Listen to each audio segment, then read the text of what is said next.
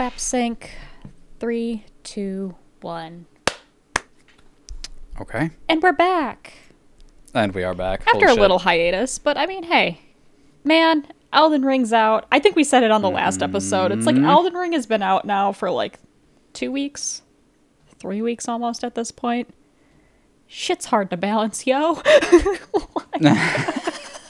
I feel like I have played Elden Ring for my whole life. Like, that's how I feel.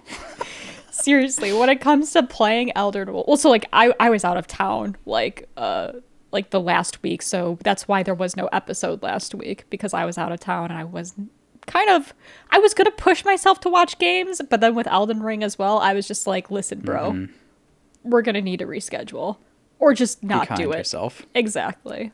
Yeah, totally. And it was just so funny because like you gotta understand, like because you go on vacation, right, and then you come back to the face of like hour counts of Elden Ring that are just like unworldly. Exactly. I get back and I'm just like, I leave for vacation. I'm like, I've got 10 hours of Elden Ring in. I'm good. And then I come back and it's like, Raphael, 140 hours. James, 55 hours. McCoy, 75 hours. And I'm just like, yeah, what's up? I'm in danger. Yeah, and it was so funny because then you were like, yeah, so like, okay, like minor mechanical spoilers for Elden Ring. But you were like, how do I make the flask of wondrous physic work? And I'm just sitting there like, oh, you poor child. Like, you have not yet played 50 hours of the game.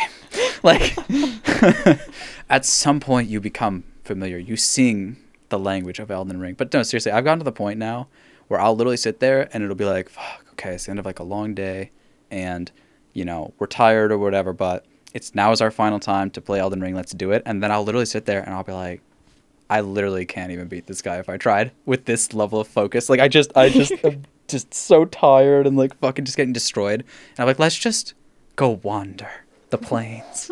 So we just leave the boss. Anyways, okay. It's a Valorant podcast. I've heard that. Yo, listen, I will say, if you play Valorant and you like the challenge, I do think beating a boss in Elden Ring and the previous Souls games, for example, feels kind of like a clutch. Yeah, so, probably the same thing. Gets my blood pumping, my heart racing. Mm-hmm. Except in Valorant, my hands tremble to the point where my crosshair doesn't stay steady, and then I whiff and I die. Yep. But hey. That shaky aim, though, yeah? Yeah. Maybe I gotta put my sens down for that, if that's the case. Oh my god. But yeah, I mean, listen. So, like, the games, at this point 2 weekends ago, were, they were games. I think, there was the Optic V1 game in McCoy. I'm sure you can maybe speak to the level of play you saw there. Yeah. But yeah, I mean, things are still kind of up in the air. EMEA at that point, like, played some of their games, but not all of their games. There was a lot of big question marks over which of their teams would even be able to come back and play. EMEA is just, unfortunately, at this point, one big question mark. I mean, they figured out the best that they can at this point. And maybe we can touch on that, because we're not going to talk about EMEA a lot on this episode, probably. But I have one EMEA point that's like 30,000 foot point. Mm-hmm. And I'm like, all right, fuck it. And for me, that's what a story for Fnatic, bro. Yeah. They're looking good, bro. Yeah.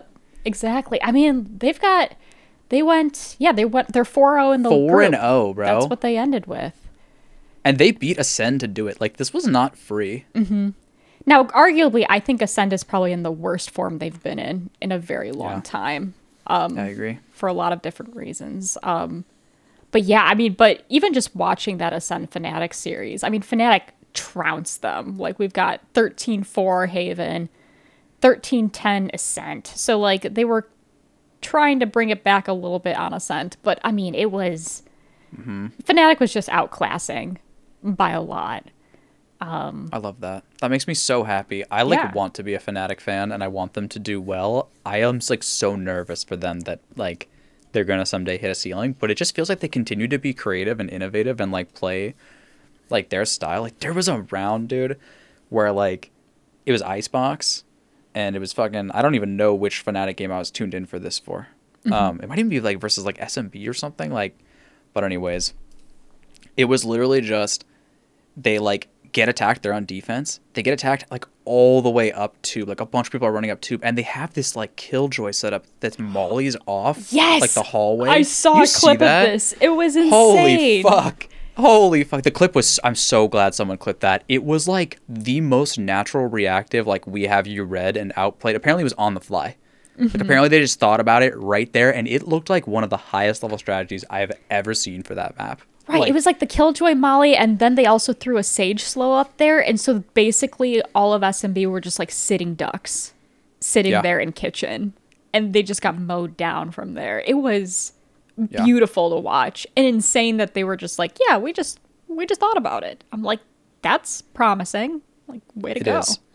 Because, like, look, like, people, like, really overemphasize set strats. Like, they do matter, but the thing about set strats is, like, I have watched a lot of teams over the history, and, like, set strat teams can go really far, but it takes a lot of time to, like, make them, and it takes a lot of, like, effort to coordinate them, and if you miscoordinate them, oftentimes they backfire really intensely, and they're readable, right? So, like, when there's so much footage out like there is right now of you, and you have all these set strats, then people know that's what you're doing. If they know that's what you're doing, then they start countering you. And so there's lots of reasons why, like, sometimes just teams that can organically think together, like, really can go far. Because it's like you can't read them exactly. They are rather reading you. It's, like, totally different. Like, they're not like, I, today, am going to be a defense setup exactly like this, and I hope they come here. It's like, we're going to try to figure out what's going on. We're going to try to stack the right way. We're going to try to, like, come and get you. And it's totally different. And this is, like, the best example ever. Like, it just looks insane. And they also crossfire them, I swear, from, like, 2 angles, like, shooting in there, too. And you're just like, okay, well. Right. And there's only, like, 20 seconds left on the bomb. So they literally end the round regardless of if they get the kills. They don't have time with the Sage Low and all these, like, mollies to get through to B-side to plant. It's just over. It's amazing. Yeah. Yeah. So they're looking really good. They still have one game versus Guild this week. So I guess we'll see if they actually go 5-0 or not. But I mean, they've made playoffs at this point. I wouldn't be surprised if, I don't know, they maybe just try to like pocket the rest of their strategy and just maybe, I don't know, both Guild and Fnatic have done it. So maybe there will be some experimentation since both of those teams have made it to playoffs at that point. And that matchup itself is just kind of, you know, not for anything. All of Group B is solidified in terms of placement. So with that being said, that means Fnatic, Guild, and G2 make it out of Group B, which means that BBL and Ascend don't make it out, but they stay within, within the circuit. And then Supermassive Blaze has been relegated. So they will have to go through a promotional tournament in April to keep their spot in EMEA. Holy fuck. They have relegations in EU. I keep forgetting about that. They do, yeah. So I didn't even realize this until I was looking. So yeah, Supermassive Blaze will go to VCT promotion. So it's just a very small play-in stage where they basically will take the top 2 from promotion and allow them to either come back or they allow a new team in. So that's something. I mean, here's the thing. I think Supermassive Blaze, they have such good players on their team. I mean, this is the team that has people like Glove and Brave on them. Like and at least in their series versus Ascend, that was really the only series that I was able to watch them truly play. And even though they got, 2-0'd versus Ascend for that, that was some crispy, sharp aim. There was some really great plays going on from them. So, I mean, I think they can make it back. I hope they make it back because, I don't know. That being said, this whole like tournament, they only took 1 map out of like every game that they played versus Guild. So something's going wrong for sure. But you're right though. This is such an interesting opportunity for like the budding GMs of this scene because like, do you look at, let's say this team gets relegated. Do you look at this team as a failure or do you see the high points on this team? Like I personally haven't watched them enough to know, but you sounds like you're starting to see that. So that's the question, right? I bet you there's value here. Mm-hmm. Exactly. Yeah. So it'll be interesting to see. I guess my only other thing is, Ascend, Ascend didn't make it, the champions of last year. But honestly, just judging by their reactions to losing out versus BBL yesterday, I think they are kind of relieved not to make it to playoffs. I think the whole team is kind of going through, a lot of their players are going through a lot of hardships right now, and they're kind of happy to just take a break and just recenter. I mean, you've got people that have family in Ukraine, so they're distracted by that. But then apparently Zeke also had a mental breakdown and had to be subbed in last minute for the BBL match. So he's not doing well mentally. But with, I guess, the silver lining, if you can call it a silver lining, like Ascend is taking it seriously. They immediately are like supporting Zeke and like helping him get the help that he needs to bounce back. I really hope he does come back, if anything. He's such a good player. Yeah. Fuck, dude. To thought of losing him, he was such like just a crazy breakout talent, I thought. Like, but like, it's like, it depends on where we stand, right? Like, which role are we talking? Like, who are we, right? Are we analysts? Are we podcasts? We're podcasts. We get to be whoever the fuck we want at any time. Hell yeah.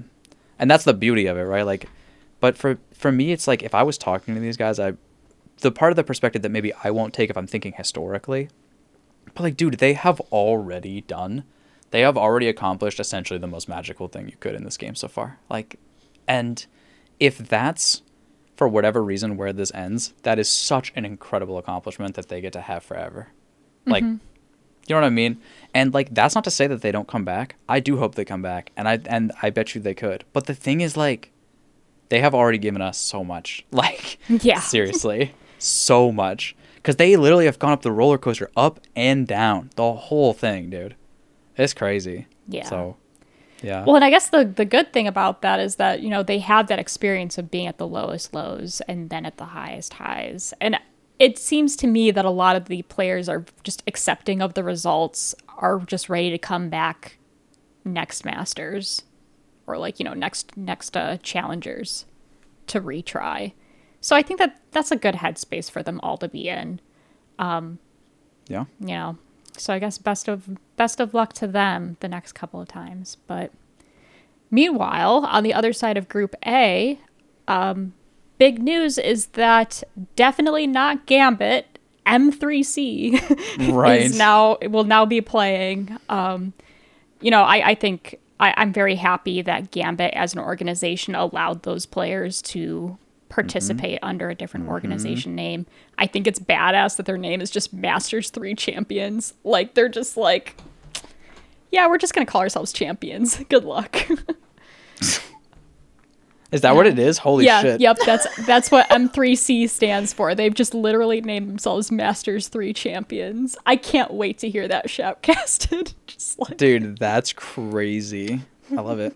Okay. Yeah, I mean, they're making a move.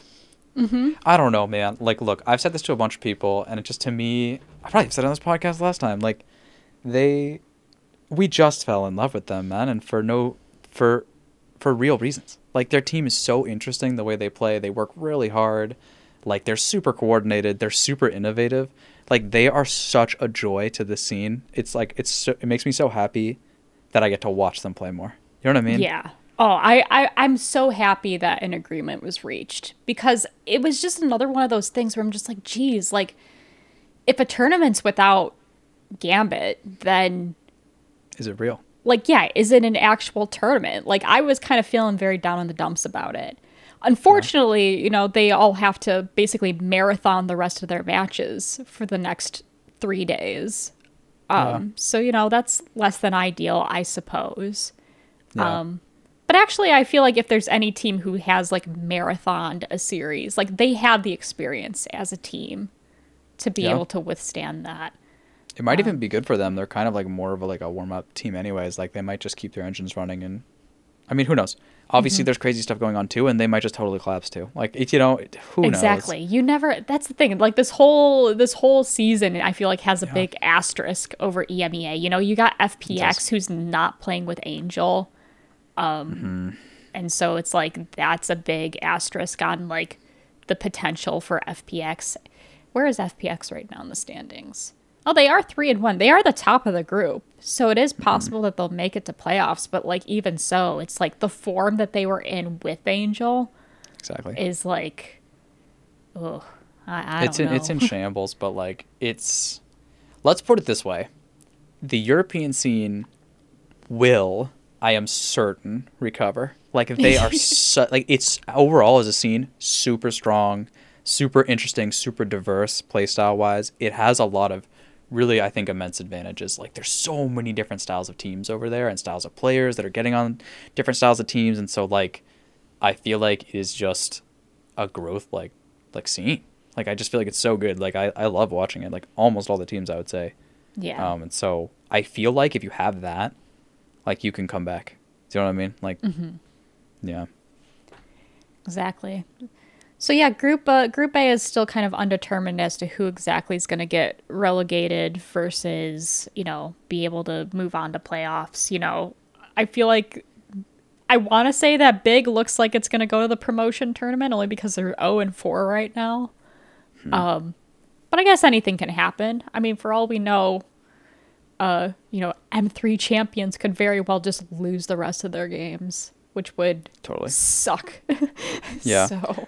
Well, and keep in mind, they were also kind of playing up the villain a bit, like, too. And I would say, like, in really light, kind, like basically wrestling, but not even remotely wrestling. Like barely scratching the surface of wrestling levels of, like, branding. Like, you know what I mean? Like, they got red in their jerseys and shit, and, like, they have, like, an intensity to them. Mostly because they don't speak the fucking language, and they're probably terrified looking around, like, who the fuck are any of these people? I can't talk to anyone. I just want to go home and watch anime. But, like... But the thing is, it's really awkward to play up the enemy in this social context, right? That feels really different. By the way, just some random thing that's not useful to anyone, but do you see how Navi here at number 3 has Russia listed? Yeah, which isn't true. They're Ukrainian. It's interesting. Well, I think it's because, and I mean, this might be slightly misguided, but I believe that they were owned by a Russian company, but then after the events that unfolded, they dropped that company and are now like fully Ukrainian, I believe. Wow. Yeah. I'm waiting for the world for that to shake out and people to explain that to me, to be honest. Like, like I don't know shit about. I was actually reading. I was actually reading up on it because I thought it didn't really make sense why Gambit wasn't allowed but Navi was, but it's because Gambit as an organization is owned by a company that is being sanctioned because it is owned by Russian oligarchs. I see. So, it's one of the things that are being sanctioned. I see. Yep. So it's a lockstep with the sanctions. It's like a vote. Yeah. Yeah, I see. So basically, and I'm glad that Gambit has recognized, like, listen, our company, like our organization has our hands tied behind our back because, like our owners are being sanctioned. Like there's nothing we can do. However, we're going to pretty much not necessarily release our players, but like we're going to let our players do their own thing. Which is great. I think honestly, it raises a lot of questions as to how it will work if they make it to Iceland, because it's like Gambit handles their travel and their visas, and I don't know how any of that's going to work out. And then their dollar's destroyed right now. Like, you understand, like it's one thing if this was before all of this, right? But at least in the current moment, it's not. And so even if they want to be like really good guys about it and just send their teams out and say, you guys have been practicing, like go out there, which it's kind of like they're doing right now. Like that kind of does feel like what's happening, but their dollar's worth so much less. Like they can't. Right. That could be really hard, depending on how their books are. Exactly. But like this team, I'm telling you, man, like this is just like me just pontificating some bullshit about like life. But I think Gambit as a team is loved. Like I feel like that organization like really cares about making something really good, and I just feel like it just shows. Like so it feels like this is another move like that where they're just like, look, okay, we're gonna have to be this way, but we want you guys to go succeed because you've been working so fucking hard. You know what I mean? Right. Exactly. Yeah. And it seems like that's the general consensus just with even like fans of the scene and just like players in general. It's like people want to see these players play with them, and people recognize like a tournament without them is like not a real tournament almost. Yeah. So, really glad that they were able to come to a consensus on that and a solution, and just hope the best. I had not totally like understood this because I don't follow the Counter-Strike scene as well, but I've been listening to occasional podcasts, and apparently the way the top 10 teams are right now, like it was something like 4 of them could fall off the top 10 as a result of just like world moves and people not being able to play, because Russia and Ukraine were having essentially the golden age of their Counter-Strike. They were like dominating everyone. Right. And their players were amazing. Their coaching staff was amazing. Their strategies were amazing. And they had so many good players. And they still do. And they played together, by the way, too. And there was like a really like actually like kind of beautiful thing that I heard about where like Simple, like the best player in Counter-Strike. I watched that. Yeah, did you watch that? His like the speech he made prior to Katowice. Yeah. Mm-hmm. Yeah. Continue. I didn't mean to interrupt. No, that's it though. That's it. Like exactly. Like that was just, that's what you realize when you're like, okay, who are these esports people here in our scene? Like what best describes them? And it's like, these are people that travel around the world for a video game that they love. Mm-hmm. You know what I mean? Like it's different. Like these people, I would say, usually love all the people in the world that they meet. They love their adventures around the world. Like you know what I mean? Like that's what esports is. It goes beyond politics when it comes to esports in that way. I mean, like just think about like, you think about all the gushing over Redgar that happened during Masters Berlin, right? Like every single player that met him was just like, this is the nicest guy ever. And like, and his back is really fucked up. Like that shit was really relevant. God, so I'm just gonna hit that one home forever too. Instant branding. Just make your back a Z. Okay? Instant branding. Yeah, don't make your sponsor a chiropractor at all, because we don't want that shit fixed. Exactly. Oh my god. Actually, if they that or go the other way. Maybe it is a chiropractor sponsor. Like maybe like maybe that's what they need. Like, yo, we can fix your shit. Like we got him up and running in like 3 years. Like, he used to literally be like a folded napkin. It just wouldn't be the same if there wasn't the folded napkin stance, though. Yeah. No, but you're absolutely right. And like, I just think like, guys, like think about what we come here to do. I don't mean just we. I mean literally everyone, probably to some degree, comes here to watch like the most beautiful play from this game that we can see. And it really is a language that is spoken between everyone who plays it. And one of the most beautiful things ever is to hear your language played from someone who doesn't speak your language and who doesn't think the same way you do.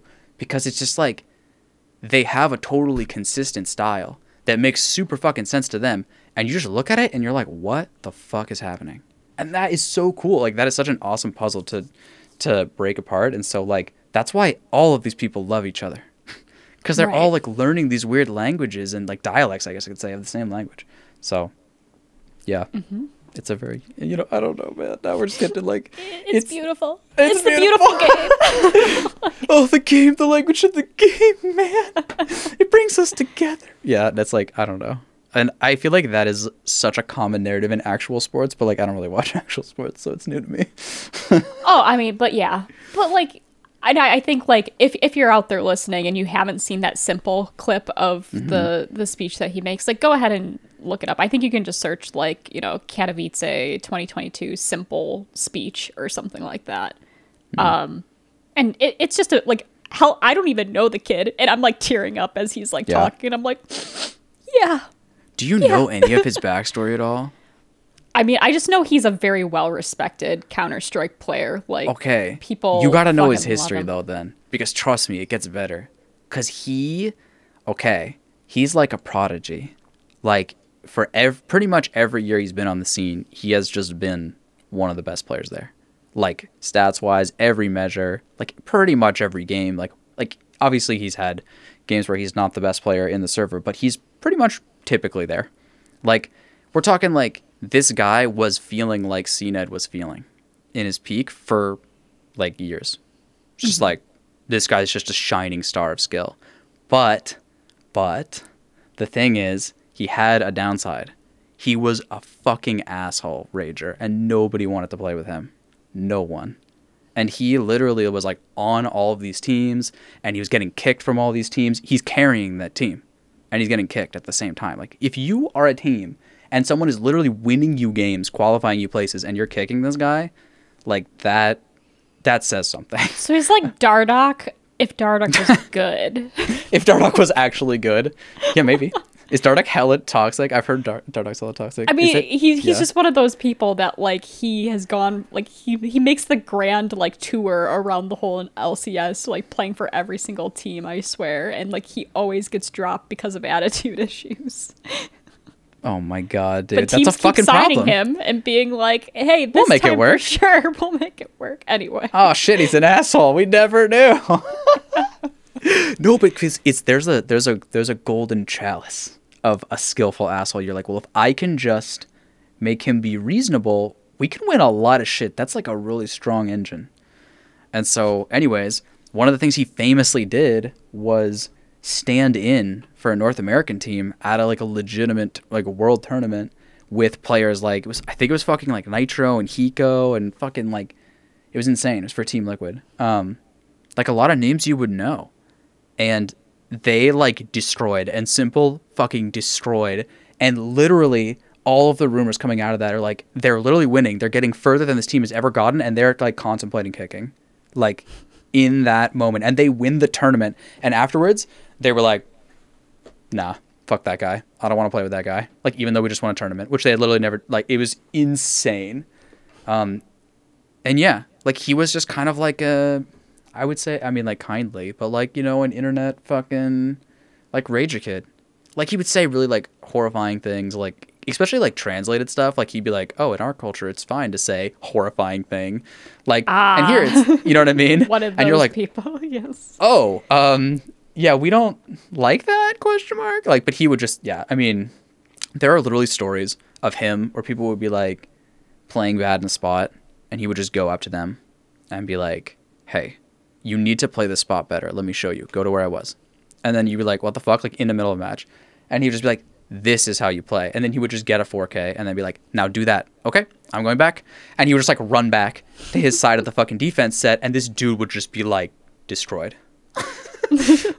Like, what the fuck? And like, he would, like, man of few words, but incredible talent. But anyways, like, he for a number of times was like I would say under fire by the community for just being a fucking asshole. And like, he had to really, really work incredibly hard. And he eventually found himself on Navi, which like was like, that's like the team you would want to be on. Like, like that is like the dream for him. Okay. He's on the best team in his region.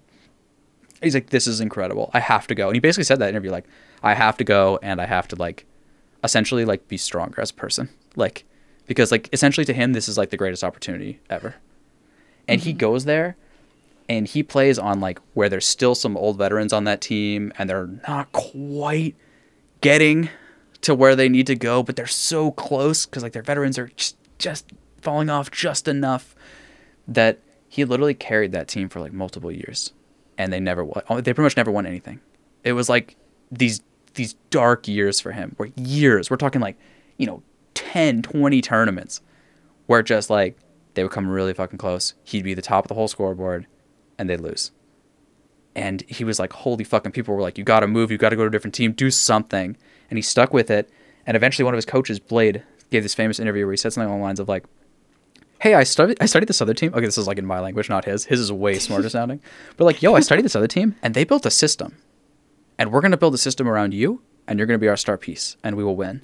And Simple was like, okay. And basically they went and did that for like a year.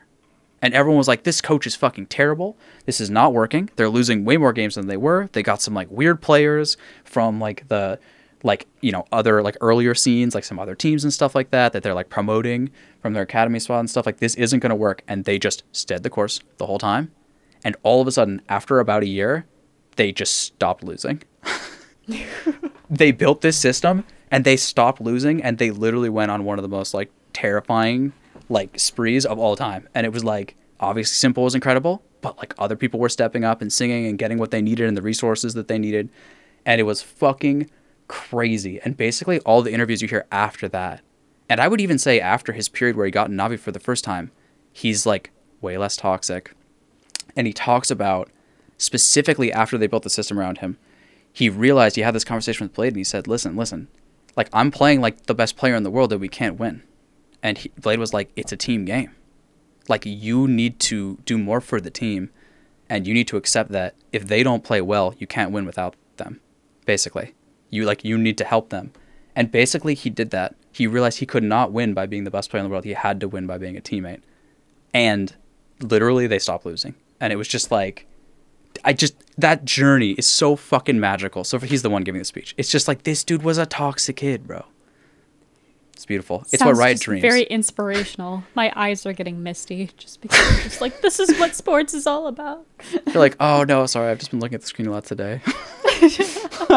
Anyway, sorry. It's just worth knowing. Sentinels can take a page from this rule book. Oh my god. Oh no, Sentinels, we watched you today, man. It was all right. Yeah, sorry. So anyways, thanks for that story. But yeah, it's just worth knowing, dude, he is a special guy, man. Special guy. Yeah. Yeah, so definitely go check that out. But I think other than that, like, that's really all we have to say about EMEA. I mean, I guess we'll just see how playoffs really shape up. Okay. Yeah. But that's kind of not to be determined until, it says they don't start playing till the 22nd, which is next Tuesday for playoffs, which seems weird. I mean, the thing is, their schedule's so disjointed because of all the pauses and everything. So I guess to be determined on that. We'll have to see how that shapes up. But, overall, we can now talk about North America, a region that did complete everything. I guess. And it was okay. I'm the number one fucking hater of leagues, and I've already sort of slightly let that slip a little bit too much on the podcast, I think. And it's like, yes, okay, the mask is off. I hate fucking league systems. I always have. But there were some interesting storylines here. I'm not going to lie. Like, there's some teams that I now know the name of that I didn't before, and that is cool. Exactly. I mean, I did listen back to our very first episode on what we were saying about half of these teams, and, like, I think it is very interesting how the tables have turned. I mean, I think the big one just being 100 Thieves. They did win a game. Oh, they did? Good for them. They won a series versus 0-5 EG, so, wow. Good on them. Yeah. They managed to do it. And it was a 2-0 nonetheless. Way to go, guys. It did sound like, though, I guess, like, JC Stanny did tweet after the win, and he's just like, thanks 100T for letting me trial with you guys. And it didn't seem like that was a permanent thing. I wonder, do you think that's like contractually, like he has to say that, or do you think he's like saying that to signal, like, just so we're clear, like, this is where this is? I honestly don't know. Like, I feel like, I don't know. I feel like it would just be fine to just be like, hey, great series. So glad I got to play with this team or something. Like, it was a very weird and like, so glad of my time trialing with 100 Thieves. Like, maybe that was just him signaling to other teams, like, please pick me up. Please pick me up. Or 100 Thieves, please sign. Holy fuck, please sign. Yeah. I thought JC Stanny was a fucking stand-up star. Mm-hmm. Yeah. I thought he looked great, bro. Like, look at this. I mean, this thing you got in front of us, this overtime game, where he's 24-16 on Omen. Like, this is the meta, guys. Have your smokers kill people. Trust me, it's good. I'm telling you. Yeah. Exactly. Yeah. Well, and that's another thing. So the thing is, we haven't talked for 2 weeks. Since we last talked, like, the meta has completely shifted now. Astra got some insane nerfs to her. People call her unviable. I argue that that's not the case. That's you not just true. Have to play That's smarter. Total bullshit. Total bullshit. And trust me, it will, without, I mean, maybe they'll change her because it's Riot and they change things fast, but if they just leave her, she is going to creep her way right back in. She is just an incredible character. Exactly. It's very much people being like, nerf equals character bad. And that is, I think, a very simplistic way of looking at things. Like, dude, do you see the earlier clips from this meta where it was like, they were playing like 4 smokers in solo queue at the same time, and like nobody could see anything, and there was just smokes everywhere, and like it was like, I think it was like 10s or something, and he's just like, I can't see anything. He's like laughing, like, oh man. It's like, yeah, you can try that in the new meta, but that doesn't make any fucking sense, and it's not going to stay. Like, even though they buffed all these smoke characters, that doesn't mean you just put 4 in a row, and now you just have like a super OP squad. Like that's who would even think that would work? Like, Exactly. Yeah.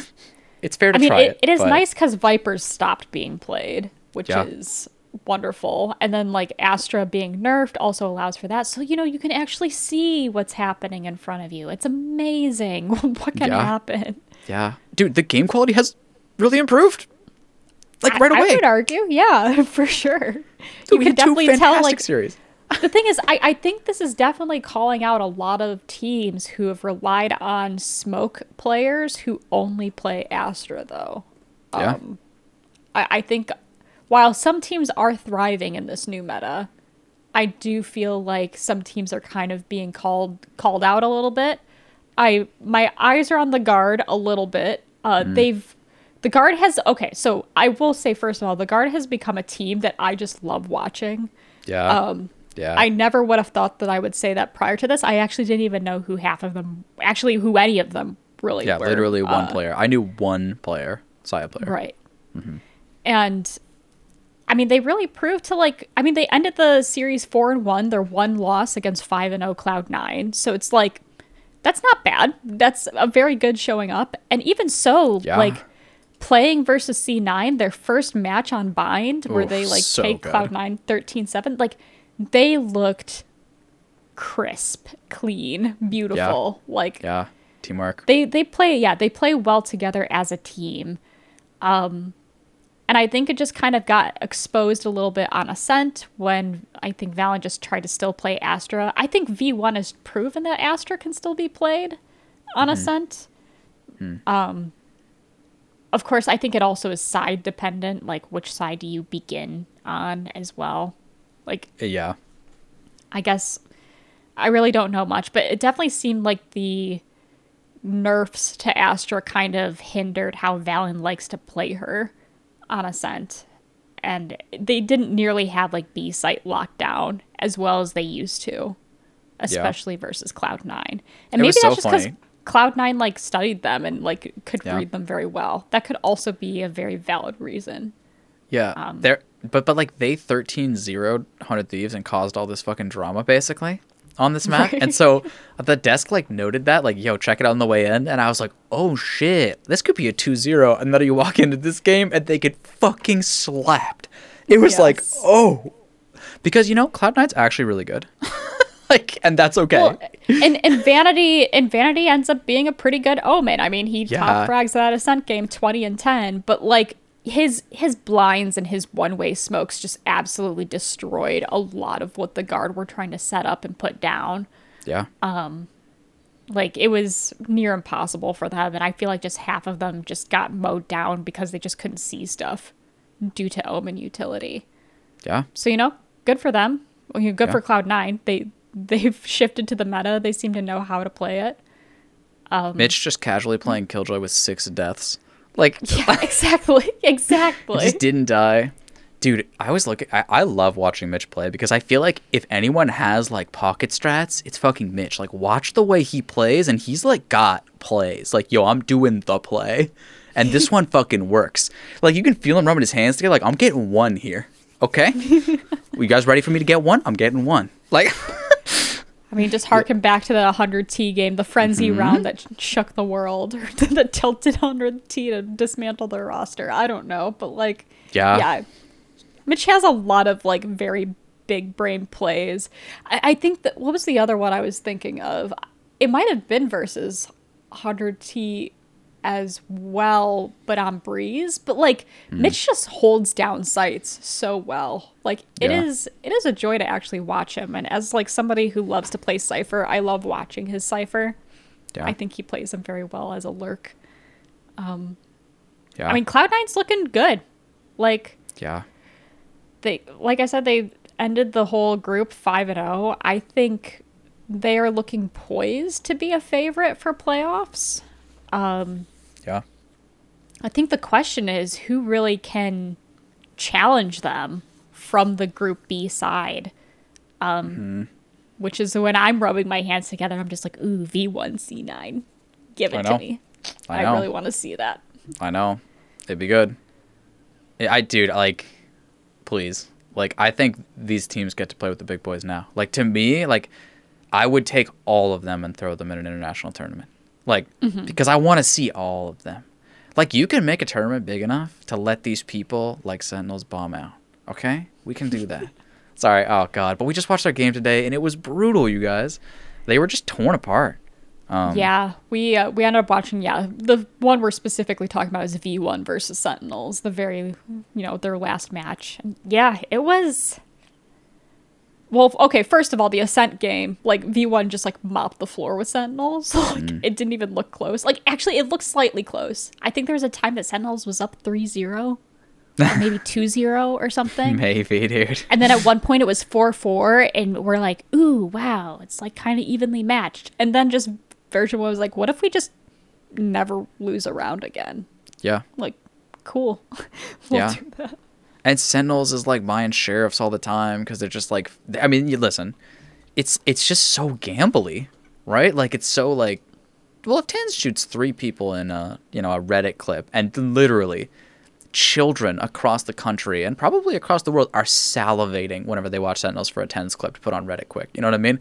Like, they've got their fucking like, clip and ship method, like, clean. Okay, for watching Tens. But the thing is, dude, that is not a fucking strategy that's gonna work all the time. Like, that's just number one fundamentals to me. So, like, they really looked like they weren't working. Like, to be honest, like, they're donating like player deaths like all over the place. Like, they're hitting sites and then just like stopping and freezing and re-hitting for like just a million hours. And it's like, you look at it and you're just kind of like, okay, like, you feel like you have this read, and I don't know if they're just one-dimensional or other people are reading it, or like if they have flaws in their strategies that are getting exposed, or like what exactly it is. But it just looks really bad. Like, I don't know how to put it. It's just like, it feels like they always find a way to do like the wrong thing. Like, yeah. You know what At the same time, I feel like it appeared that way because V1 just had them read so well. It's like, but then again, I think it's because also Sentinels likes to default to the like standard, like, wait outside a site, Tens dashes in, we all go in after him. And they do that so repetitively that V1 just never even allowed that to happen on both Ascent and Haven, for that matter. Like, they really relied on these heavy utility comps that, I think we were watching a particular round on the Ascent round where Tens dashes onto A site, and we're like, why did nobody follow him in? And it's because like there's an Astra suck and probably a concuss, and like there's a bunch of utility that's happening in that doorway that's not allowing the rest of Sentinels to go in. And because Tens needs that backup, he is an insane player at times, but when he dashes in by himself, like, V1 was just ready for it. They were like, okay, he's dashed in. Yeah. Close down the entry points. Yep. And somebody shoot Tens. Okay, now we can pick them off one by one as they try to come in and pick up the pieces. Yeah. Like, and dude, you're so right about that, dude. I mean, we saw that so many times. And it is good on V1 for sure for that setup. It's also good on that whole character Astra that just must suck and just must not be good anymore. But at the same time, like, somehow the good teams, and like, maybe smarter people than us can figure it out, but somehow the good teams are able to attack sites, and their jets also do dash in. Like Penny, he was dashing in. But they figured out ways to like also be there. You know what I'm saying? Yeah, that's a strange thing. Yeah, that's also an interesting thing. It's like, yeah, I guess like V1 was able to do it to Sentinels, but Sentinels wasn't able to do it to V1 as easily. There were plenty of, I think there were a fair amount of rounds where Penny would go in and die, for sure. Yeah. But yeah, it always just seemed like his team was either closer behind him or like, yeah, I don't even know what it was, but it definitely seemed like it was more even traded whenever Penny would do it versus whenever Tens would do it. Yeah. For sure. Oh, totally. And that's the create space concept. Like, it's about like what is your team doing with the fact that people have to like whip their heads around and like follow you in a smoke or like try to like, their recoil isn't reset, like they're vulnerable. So you have to like start one tapping around corners. But I feel like they just always got stalled. And that does come down to what you're talking about, like the reading and stuff. Totally. Like, but it's so awkward to watch allegedly your best player go in 1v4, die. It's like 1v3 or something. And you're just like, man, imagine what that guy could do. And you saw it in one of these games. I think it was a Haven game where like his like only 2 kills in the game are like a rifle. And then he's like, sick, time to op. And I'm like, no, it was the first thing working for you the whole series. Stop sheriffing. But yeah. Like, honestly, I don't think they deserve to win with their strategy and like their team coordination. Like, I just don't think they do. And like this close game on Haven, it did not feel this close. Like, I don't know why it was so close. And it was. But it did not feel close. The rounds that Sentinels won felt scrappy. I think Sentinels won out on a lot of 1v1 situations, which I definitely think helped with their 11 score line for sure. Yeah. But even so, it's just like the rounds that V1 won just seemed so much more coordinated wins. Like, it would be something like they retake a site as 5 and murder everybody, and 5 people are alive after the fact. Yeah. And sure, I think there were a couple rounds that V1 botched. Like, I think there was like a round where they just march into C site and like don't check the corner, and Dapper like mows them all down. Yep. But like, Yep. I don't know, they're just able to adjust to that very well. And I mean, if you want like a utility showcase, like just watch that Haven game, and especially like watch their retakes on CT side, because it's just like beautiful things of like omen blinds, breach concusses, breach mollies. Like it's absolutely insane all of the ways that they were able to pile on all the utility around together. Yes. Like, I think there's like a round where like Zombs like TPs into heaven at one point and they just unload all the utility up there. Yeah. It's just like one of those things where you just watch like, photos taken moments before a disaster strikes or something like that, where you're like, oh no. You might be wondering how I got here. Like, exactly. Yeah, but the thing is, dude, it's like sad because you're like looking and you're like, so surely like when they're throwing all this utility, like Sentinels will find a way to like either attack or go somewhere else, right? Like, he doesn't die immediately, and you're sitting there going like, in terms of creating space, this is pretty good. Like, it's not great because he's pretty much dead for free, but maybe they get the site, right? And it's like, it felt like everyone on Sentinels was just watching him die. And just being like, we should turn around, bro. No, let's go. We're here. Like, it was just like, dude, come on. People go.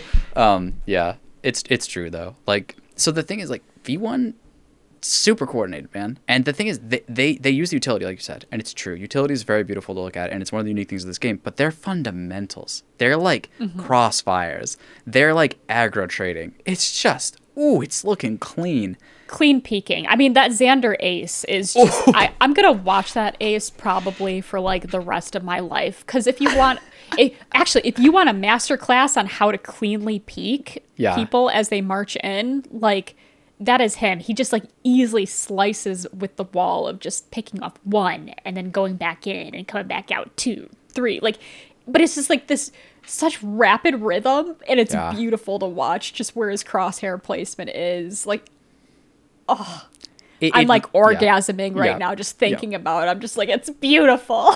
It's literally flawless. It's literally flawless. It feels like he played the aim is not just like kind of on point. It's like perfectly on point. You know what I mean? Every single shot is like, there was no cheesy like, oh, that was a headshot, huh? It was like, oh. Like, it just felt like you've spent, orgasm is a good term. I don't know, man. You know when, like, you see beautiful Valor and you're like, wow, that was exciting, exhilarating, like, holy shit. Because you're just sitting there like, you are, and we all are, like, at this gym of, like, trying to get better at this thing in some ways, whether it's with our mind, whether it's with our bodies, or both. But it's like, to watch someone actually do it that clean, even if just for a moment, it's just joyous, dude. And the sound effects, the first, so it's technically the second and third, but the first and second you see are so fast with such a clean recoil reset. It's just like he speaks the language of the game. It's beautiful. Just, Yeah, I remember seeing that. I was saying some dumbass shit that I don't remember now, and then I just, dude, my Like McCoy, jaw. I heard McCoy's voice go like further from the mic as he's like, Jesus Christ. Like that's the dream, bro. Exactly. Yeah. And what you have to understand though is that like, and it's not that you don't understand this, but I always love to think of clutches this way. But it's like he not only had incredibly clean aim, but he is facing like 5 of some of the best aimers like in the world. You know what I mean? Top 1% for sure. And he destroys all of them in that moment. Just like wins every fight. It's joyous. Because like those people, you think they wouldn't kill him real quick if they gave him an opportunity? Of course they would. Of course they would. Yeah. But I mean, that being said, though, like, Sentinel's aim, you say the best aimers. Sentinel's aim did not look good. You're right. Like, their rifling. I would argue Shazam probably had the best, not even rifling, because half of the 1v1 clutches Shazam got was with, like, the sheriff. So, you know, he's good at sheriffing. Yeah, and shock darting, too, for that matter. But actual rifling looked bad on Sentinel's part. I don't know. Like, I think there was, like, one part where we watched, like, Dapper Dirty spray somebody coming out of, you know, window. Yeah. And I think you yourself was just like, Jesus Christ, stop! Yeah, it's really... Dude, because we had literally been obsessing over just, like, the cleanliness of aim that we were seeing. And you know in this game when a team is just feeling confident and clean and their mechanics are good and, like, they're aligned. And then you see these, like, old school fucking dirty sprayers just hard whiffing. Oh, it's so painful. It's actually really interesting design-wise, though, because, like, there are a number of different strategies that if people do them, you have to understand that these are people that are willing to play the odds. Run shooting, you know what I mean? Like, where people just, like, full running spray something, like an SMG or a Phantom, for example. These are really inconsistent but viable strategies in certain places. And certain people are confident that they are the best strategy in certain places. But you can tell the players who believe that and the players that reset the recoil no matter what and just shoot you in the head. You can tell. You could tell. And when a team is all of the mindset of like, we're very precise. If we miss, we reset our recoil because we need to like get some accurate shots. We're going for headshots. We're trying to kill people. Those type of people they're terrifying because you know, like, if you don't instantly kill them, they're not going to like let you dirty spray kill them. You might get lucky sometimes, but they're just this like impending doom coming to you. That's why they call Ye El Diablo, is because he has really clean mechanics too, like this, and a really slow sense, and so he is going to kill you. The question is, can you kill him first? Mm-hmm. You know what I mean? And they're like, that's why people do all these cheesy shots against it, like pre-fires and shit around the corner, like, because they're hoping they kill him with that, because if they have to straight up fight him, it's really hard. Right. And that's what Xander feels like. Xander feels like a lot like Ye, actually. And so, like, Ye could have been a smoker if he wanted to, but he's just some other demon now. But, like, these slow sense people, they're demons. Like, obviously, fast sense people are demons, too, and there's a bunch of characters that enable them. But these slow sense people that can hit fucking Vandal, notice that they all use the fucking Vandal. Dude, the people who come to me and are like, the Phantom's so much better, I'm like, yeah, because you can't aim, dude. And I that's how I feel. And I'm not sure if I'm right or not, but these are the dirty sprayer types. They're rarely precise with it. And I'm like, look, dude, you would feel totally differently if you shot for heads. Like, that's just what it is. And some people don't do that. And some people do. And it sounds silly, but like, shooting for the head is like an art and not everybody does it. And if you do it, you're going to recognize the value of a Vandal. Exactly. Look at this Xander clip, bro. Okay. Yep. It's beautiful. I have no horse in this, Phantom versus Vandal. It's just what I'm feeling that day. Some days it's a Vandal day. Other days I'm like, ooh, we're going to take out the Phantom. And that's super reasonable. I think that's like a much more reasonable approach than people are like really, really entrenched about it. To me, it's like, I think they're both good, but I'm offended that people think the Vandal is bad. like I can tell you the problems with the Vandal for sure. There are problems with it, but to say that it is bad is a relative statement. I wish it was better for my own personal enjoyment, but to say it's bad, it's like, have you seen what it can do? Like, are you not familiar with a headshot? It does extra damage. I should write it on the tooltip. Anyways, all right, let's get out of here. Cool. All right. Well, we'll join you next. Yeah. But so I guess we can pose the question though. So like, so clearly V1 looks poised, and like we want to see them internationally now. And I full expect them to make it out of these playoffs and into Reykjavik. I also think that about Cloud9. The question is it possible for Sentinels to upset one of these two teams to go instead? I'm posing this question to you. No, I'm thinking about it. And this is specifically Optic? Or no, Well, I was saying Sentinels, but you think Optic could possibly be Who to who? You're saying like, okay, wait, say it again. So I'm thinking of the two teams to make it to Reykjavik. From this The group, two teams right now that look poised to do so are Cloud9 and V1. Yes. You know, they have the flawless record. Yeah. So I guess I can extend it to every single team that has made it, so we can go to this like main event thing. So of these other teams, so Knights, Optic, XSET, Luminosity, Guard, Sentinels, who do you think can possibly play spoiler to this? I think so. I think that's a great way to describe it too, because I really do feel like it would be playing spoiler. Like, I think at this point, if Sentinels does win, I think they are spoiling someone else's much more well-deserved run. But yeah, should we like go through these and like see who we think, like, because there's a bracket in front of us, we could like do a little bit of guessing here and there. Yeah, we've got our upper quarterfinals face-offs here. So we've got, you know, Cloud9 versus Pittsburgh Knights. We really haven't watched any Knights games, have we? I'm gonna confidently say Cloud9 should win. Okay. Yeah, I mean, I think that's fair. I'm not gonna argue with that. So like, we're half expecting Cloud9 to make it out of there. I hope so. Listen, seriously, they are such a good team. Like, I really hope they do. Right. Yeah. You know, reservations against Vanity aside, you want to see them make it out. Yeah. Honestly, Vanity's Set English language. Yeah. Like Vanity using the English language, not my favorite. But Vanity using the Valorant language, it's really effective. It's really effective. That's all you can ask for. Yeah, I mean, sometimes he uses the Valorant language to shoot people's corpse and like teabag them and stuff, but you know, I think it's a rampant problem in the league, so I don't know if we should look at just Vanity. I love how I'm starting to make reservations now because I want to love Cloud9. Listen, they fucking earned it, man. I don't know, like, what do you want me to say? Like, I respect game, bro, and I think they play a mean fucking game. Like, I really like the way they play. I'm not saying, you know, I think they're like not infallible, and I think actually like Vanity said this too, where he's like, you know, we're not just like the best in an A, and it's like, you kinda are, but at the same time, I know what he means. He means like we're not that far ahead. We need to keep our eye on the prize. Like, we could get upset at any time. Like, we need to be focused and dialed. And I respect that because it's true. Like, Optic on a good day can crush you. Like, V1, scary fucking team. Like, you know what I'm saying? Like, there's some things out there.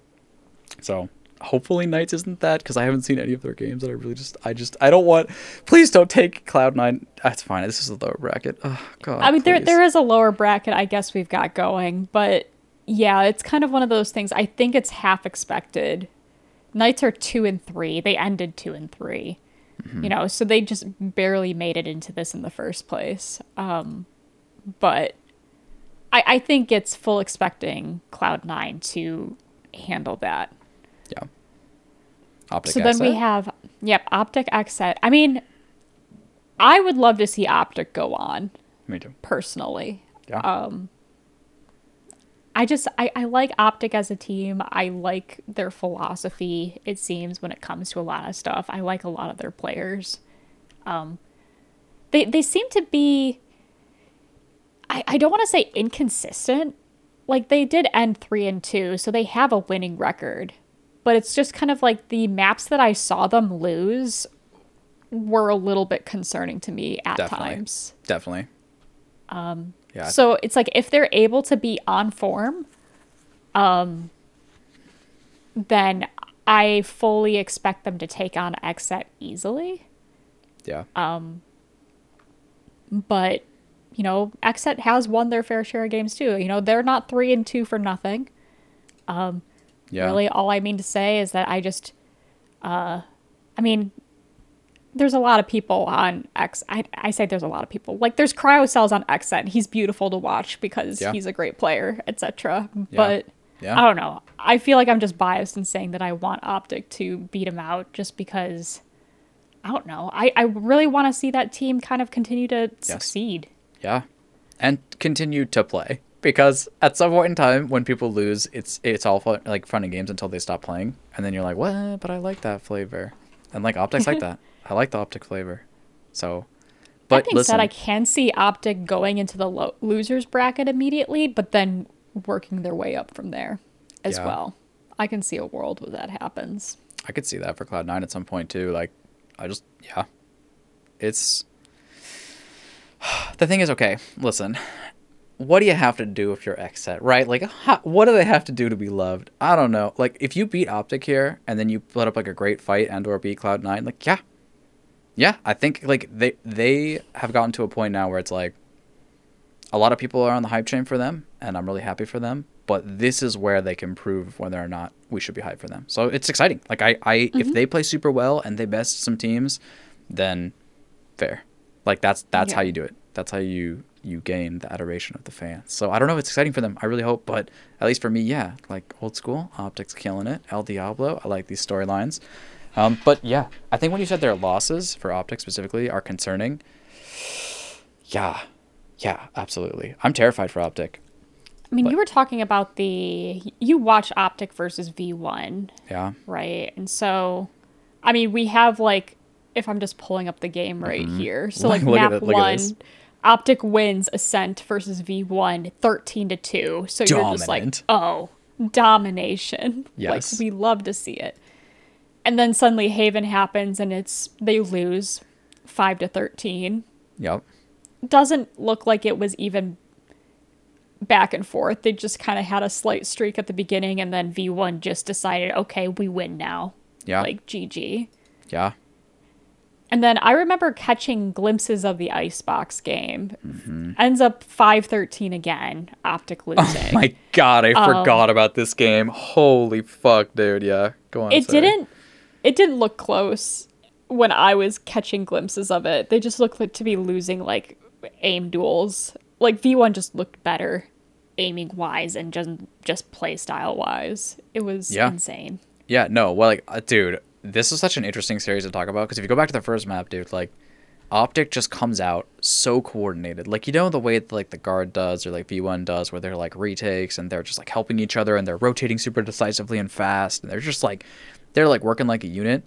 They literally humbled like V1. Like, it was scary, and they gained so much confidence in this. I think they thought this team is actually bad and made a key strategic error, because they go to Haven and they pick Neon. Victor picks Neon, and he does not get it done with Neon. However, he shows some really interesting stuff, and actually, if you want to learn about Neon, like, watch this game, because I think Sean Garris does a really good job with GDK, but explaining like why Neon is interesting at breaking the A, specifically A on Haven attack side. It's like set up so you're on the attack, breaking the defense, like where there was like a breach utility that would like send right down like A main practically, like right at the beginning, and the Neon would like get past it, like it would be faster and would not get stunned. And then like an Astra or some shit was like, yeah, it was Astra was trying to suck like at that corner on long A. So this Neon is like broken free from all of the like defensive setup. And it looked really cool at first. And then it was kind of like, oh, what else can we do? like it was cool. And they never really got the super insane picks off of it that you were expecting. It was a really cool strategy. And I think it was it justified Neon at least a little bit. But then when it stopped working, and when everything stopped working, they just grinded to a horrifying screeching like stop and just died. It was really hard, and they couldn't do anything on either side. I mean, look at it. Like there's gun rounds in there. Like it was devastating. So then you go to Icebox, and I think pretty much only one person reset. And so on Icebox, fucking here, wait, click on Icebox so I can see it. But yeah, like Ye was literally insane in this game. Like, I was gonna say, like, for only winning 5 rounds, the fact that he ended the game 25-14. Insane, dude. Insane. Like, he almost has a 2.0 KDA with only winning 5 rounds, getting absolutely thrashed. People on his team are like 4-18, 6-16, 7 like 16, 11, 17 from Marv, which was like decent, but they are getting crushed. It's like just slaughtered. And every single time, Ye is like rotating in. It's like they played the like, let's just dodge Ye game. And it really worked. And he would literally rotate in and he'd be like in a 1v4 and he would kill like 3 of them. Like, it was insane to watch. And he did actually ace. I think it was 1v5 or something insane to actually win a round. And those are the rounds that they won. Like, literally, they didn't even deserve to have. Like, Ye won them, like, 2 out of their 5 rounds alone. Like, there was one time where he just went for this, like, ballsy-ass fucking stick and just stuck the fucking bomb. And they were like, there's no fucking way. Ye's trying to peek us. And he just, like, totally outplays them. But he was just the Terminator. He was just walking up to people and killing them. Like, everyone, like, there was a point where they were 3v1 against him. And they were like, fuck, don't peek, don't peek, don't peek. And they're like freaking out in corners and shit. And then this one guy peeks and he dies. And the other guy tries to help him, but it's too delayed. And then he dies too. And the last guy's like running around like, fuck, fuck, fuck, fuck. Like, this was literally happening 3v1s versus Ye. It was crazy to watch. But there was literally nothing left of the team. Yeah. I feel like it makes sense then why last week I saw Ye tweet out that he's looking for a team. So PM. Oh, it was so sad, bro. Yeah, it was demonic. Like, this is an El Diablo performance if you ever want to see one. Just imagine him like the Terminator. Just, you know what I'm saying? I want to watch this now. You should watch this. I just want to watch just someone just go kill. We should watch this game, dude. It's fucking crazy. Like, I was watching this, like, highlight thing on YouTube. I was watching the highlights of this game. And, like, there's a couple people that do different highlights. And one of them just feels so bad because, like, they didn't include any of these things. I was like, wait, was a 1v4 where he gets 3? Is that not good enough to show on a highlight? Like, what's wrong with you? Like, I know we get the Aces only. I know, like, they have to win. I'm like, dude, he put an entire team down. He made people like Penny and fucking, like, Xander just run for their life. Like, like, you know what I'm saying? Like, yeah, you should totally watch this game. Yeah, it's fucking rad as hell. Like, I thought, like, this is the quintessential Terminator performance. And it was just like, oh, okay. That's why they pick him up. He's a demon. He is a demon. Mm-hmm. Well, that's exciting. Yeah. I mean, I feel like even with that, and I mean, they do go 2-0 against Pittsburgh Knights. So, like, Optic did end on a high note. I guess the question is, will they be able to bring that into pro play all that much? I hope so. I hope so, too. I mean, I would love to see an Optics Cloud9 game as well. Yeah. Like, so if we could get both of those to get to the upper semifinals, like, I'd be a happy camper. And then from there, I would just like to see good Valorant and may the best team win. Yeah. Like, because quite honestly, I just want us to send our best to North America or to Reykjavik. No quitting. That's all I want. I feel like I've kind of like sat here like, is NA good? Like, maybe that's the whole like hopium copium thing that fucking Riot Games, I swear, just like sells to their fan base. But like it's no accident that fan base loves these terms because like it makes sense. Like, you're sitting there in this fucking world where you're like, I thought some people look really good this time. That's really great. And you're like, but is that just an NA though? Or is it not? Right. And this is why there needs to be more international tournaments, Riot. I know, Jesus Christ. Please. I'll ask nicely. I will. I've given up asking nicely many years ago, but I will try it again. We'll see where that takes you. Yeah. All right. So then we have, okay, so like V1 Luminosity, I fully expect V1 to make it out of that easily. If Luminosity upset, then sad. Check his PC rigged. I don't know, like all that stuff. Like, you're going to Twitter and saying something. Exactly. I'm gonna go to Twitter just being like, clearly there's stream snipers. I don't know. He looked at this corner. You can see in this blurry screenshot, he's looking up for a second, and there's not a mini map on that side, so that's probably a second monitor. And so, yeah, you're absolutely right. Dude, but do you understand? Okay, wait. I did actually just wait quickly, Zoe. As a person, do you see like this is the exact bracket scenario? Why I'm always like, okay, I like an underdog story, but it means robbing the tournament of what you're hoping for at the beginning, right? Because you're sitting there going like, I hope no upsets. I want Cloud9, I want Optic, I want V1, I want Guard. I mean, we'll talk about that in a second, but like, you know what I'm saying? I was gonna say, if there's any underdog story, it would probably be Guard for me. But Yeah, I okay. think it comes with the caveat that an underdog needs to have proven to me that they have that spark, that they have that will. Like, Okay. I think I was always like, I like to always just refer to Ascend, I guess. But like, the reason why I like them so much watching that Masters 1 tournament versus Heretics way back when is like, they were literally this unknown org versus a org coming from, you know, just a highly organized org that was taking all the top talent. Like, this was literally a group of nobodies. But then you watch them play and you're like, huh, they've got some spark to them. Like, I'm sorry to Luminosity, I guess, but like, I look at Luminosity and I'm just like, I don't know, like, you've won games. Cool. Like, Yeah. keep in mind, one of those is versus a 100T that literally has a new roster. 2-1. Like, 2-1. yeah, 2-1. Yeah. And it's just like, I see flashes of brilliance, but I'm not seeing like a cohesive team flash of brilliance on their side. So it's like that sort of underdog story is like, okay, well, you would really have to prove it to me in this quarterfinals match that you deserve to be here. Like, I don't want it to be a win because V1 just like ran it down mid the entire time. Yeah. You know? Yeah. So I think that's the main thing. Yeah. Like, so no underdogs, although Guard. Yeah. Like I said, Guard has kind of proven to me that they can play together.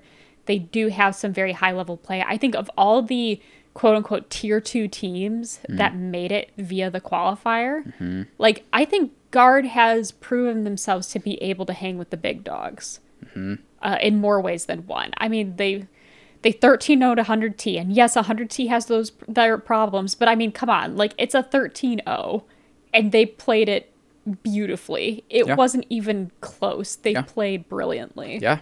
And they took that confidence and they like put it somewhere positive. Like, it felt like they started to ride the wave as the wave of people started to recognize that they're a relevant team, you know, and they rode the wave, at least so far.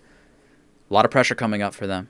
You got to understand, a lot of pressure coming up from them. But at least their first test has already happened. Their first pressure has already happened. And I think they're still playing really well. So, nice. You're right.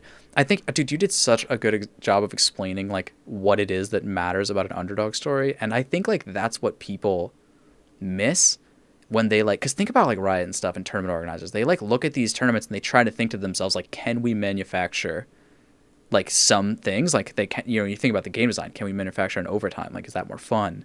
Like, you know, casters like, oh, I really want this to go to 3 maps. Like, all these sorts of concepts. People want this, like, intense, like, you know, game, basically. But at the end of the day, I feel like it is a soul feeling of like, wait, these guys are really good. And I'm just like so proud of them for like the coordination they're showing and like their style. And like, yeah, like I think the Guards is such a great example of this. I think V1 personally also, I know they've been around for longer, but they to me like still have the Ascend possibility of underdogs. I feel like both those teams are like, wow, dude, good for you guys. Like, let's go. So yeah, I mean, V1's interesting. Because I keep on thinking about their run last year in Iceland and how dominant they looked. But yeah, you're right. They did kind of fall off. I mean, they didn't make it to Masters 3. And, you know, then they definitely didn't make it to Champions, like, at all. So it's like they have kind of... They've picked up this new IGL in Xander. And it just seems like they've been absolutely dominant ever since. So, like... I think it's like, it's very weird for me to like consider them underdogs just because of how dominant they've been. I think it's weird to consider them underdogs in the NA context, for sure. Yeah. But they do kind of fit that definition. I agree. Well, like, you know, as Optic feels like, we know Optic. Like, they're storied now at this point. And like Cloud9 still. And V1 to me, like, I think you took an interest in them early. And I think as a result, they feel...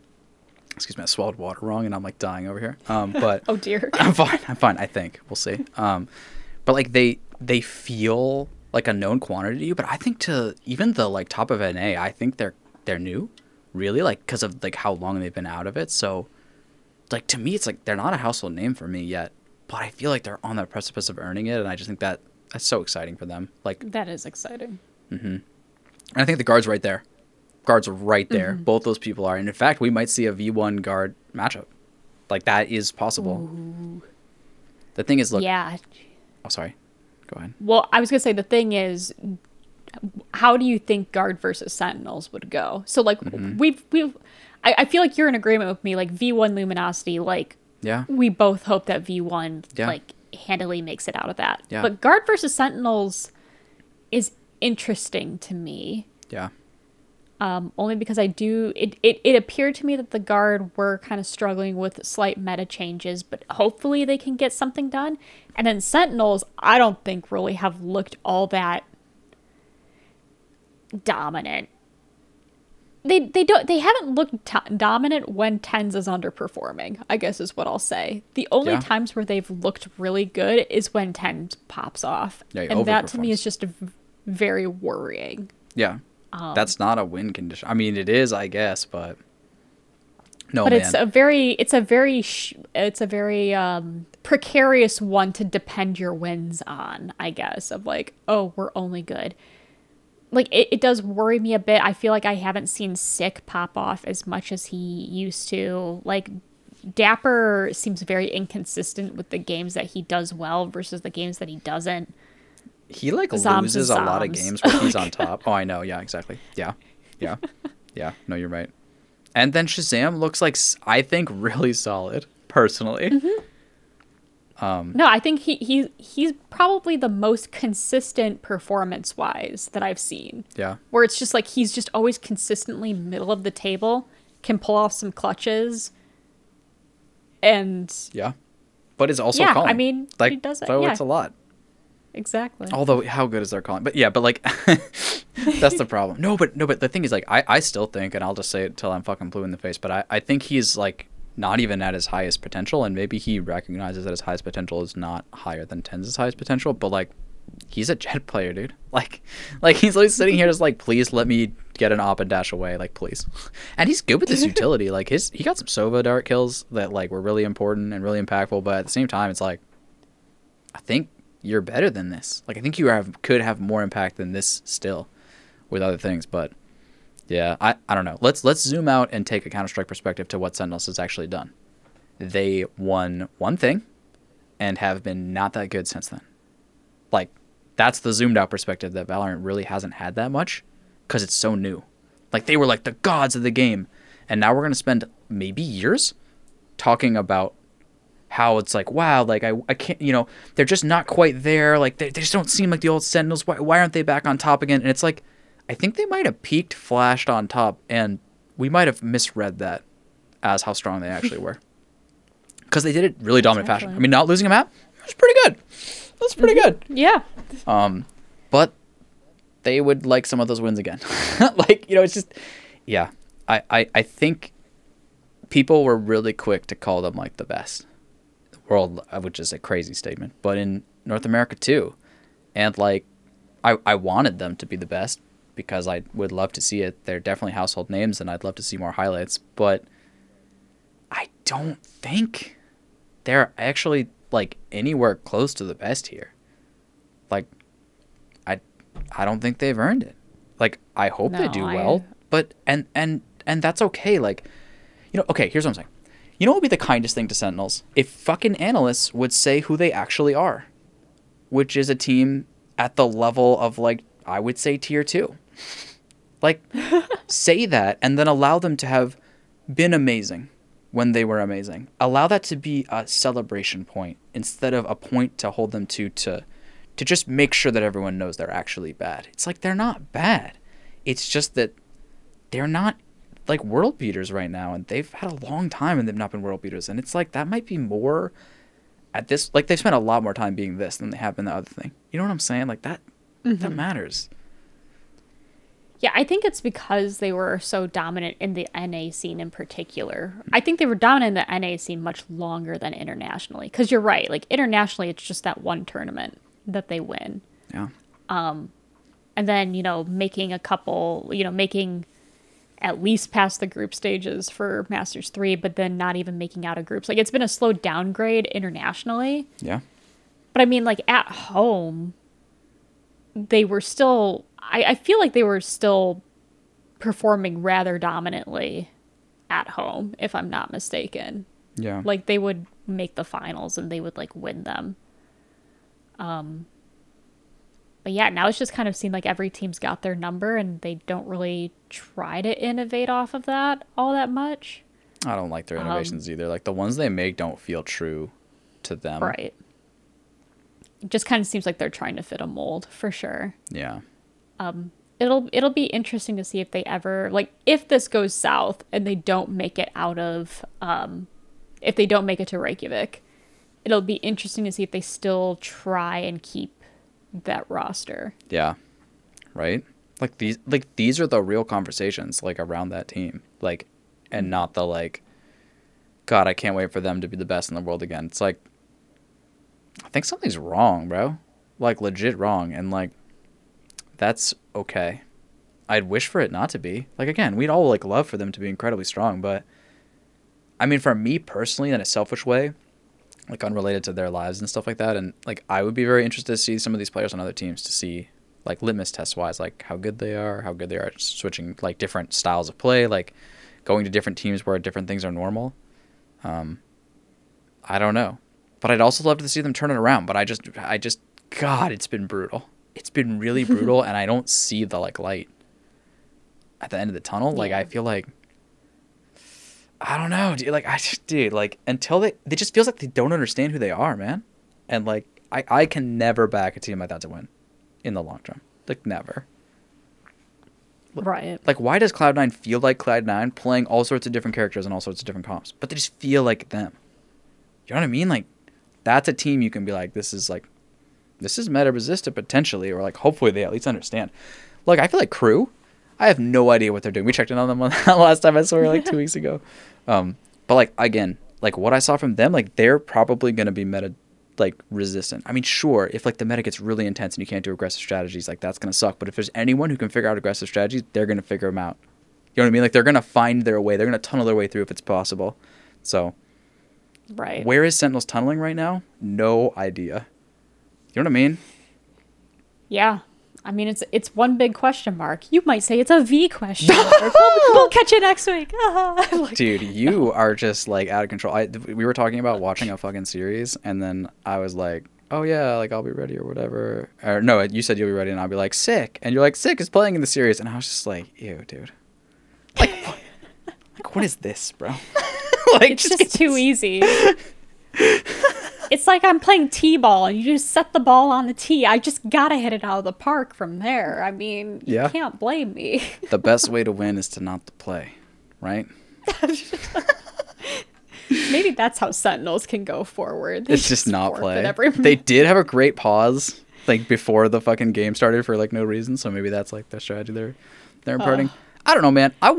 I think I want the guard to win, unless Sentinels can really prove. I think Sentinels is spoiling the guard's circumstance. Because the worst thing that happens to me personally is, like, Cloud9 gets upset somehow, or Optic gets upset somehow, which is very possible.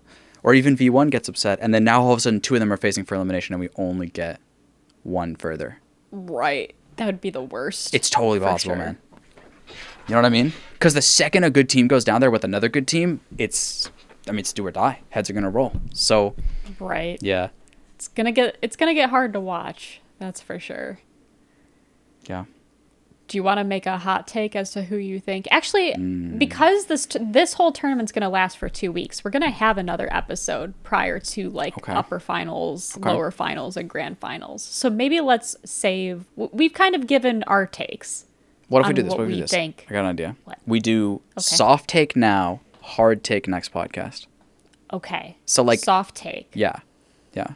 Okay. So. Yeah. Sorry. Go soft take. What do you think the upper final is going to look like? Fuck, it's really hard. Go. Okay, so Cloud9 definitely wins that. Oh, Tick goes up there. I think Cloud9's in the final. That's what I think. I'm not sure they win it, but I think they go to the final. I really hope they do. I think I very well may be wrong for this, but I think it is intellectually dishonest to think Cloud9 is not going to go far. Like, they've really earned it. We'll see. Anything could happen to their form at any point. But right now, I feel like how could you not say that? Like I know the other teams are hot, but like Cloud9 has just always been there consistently. Like they are what you dream Optic was. Optic, inconsistent, fuck. Like really good teamwork when it matters. And then sometimes not. So dude. Fuck. So I think it's Cloud9 in the final, but who, man? Shit. Here's what I'm gonna say. You ready for mine? Yes, dude, yes. Upper final, Cloud9 versus V1. Yeah. Cloud9 loses, V1 goes to grand final. Lower final, Optic versus Cloud9. Wait, is that possible? It might be possible. I'm just gonna say it's possible. Lower final, Optic versus Cloud9. Cloud9 wins again. Grand final, Cloud9 V1. Yeah, I think V1 was the one I was gonna choose for being in the grand final. So like with Cloud9, fuck, dude. Oh god, that's so heartbreaking for the guard though.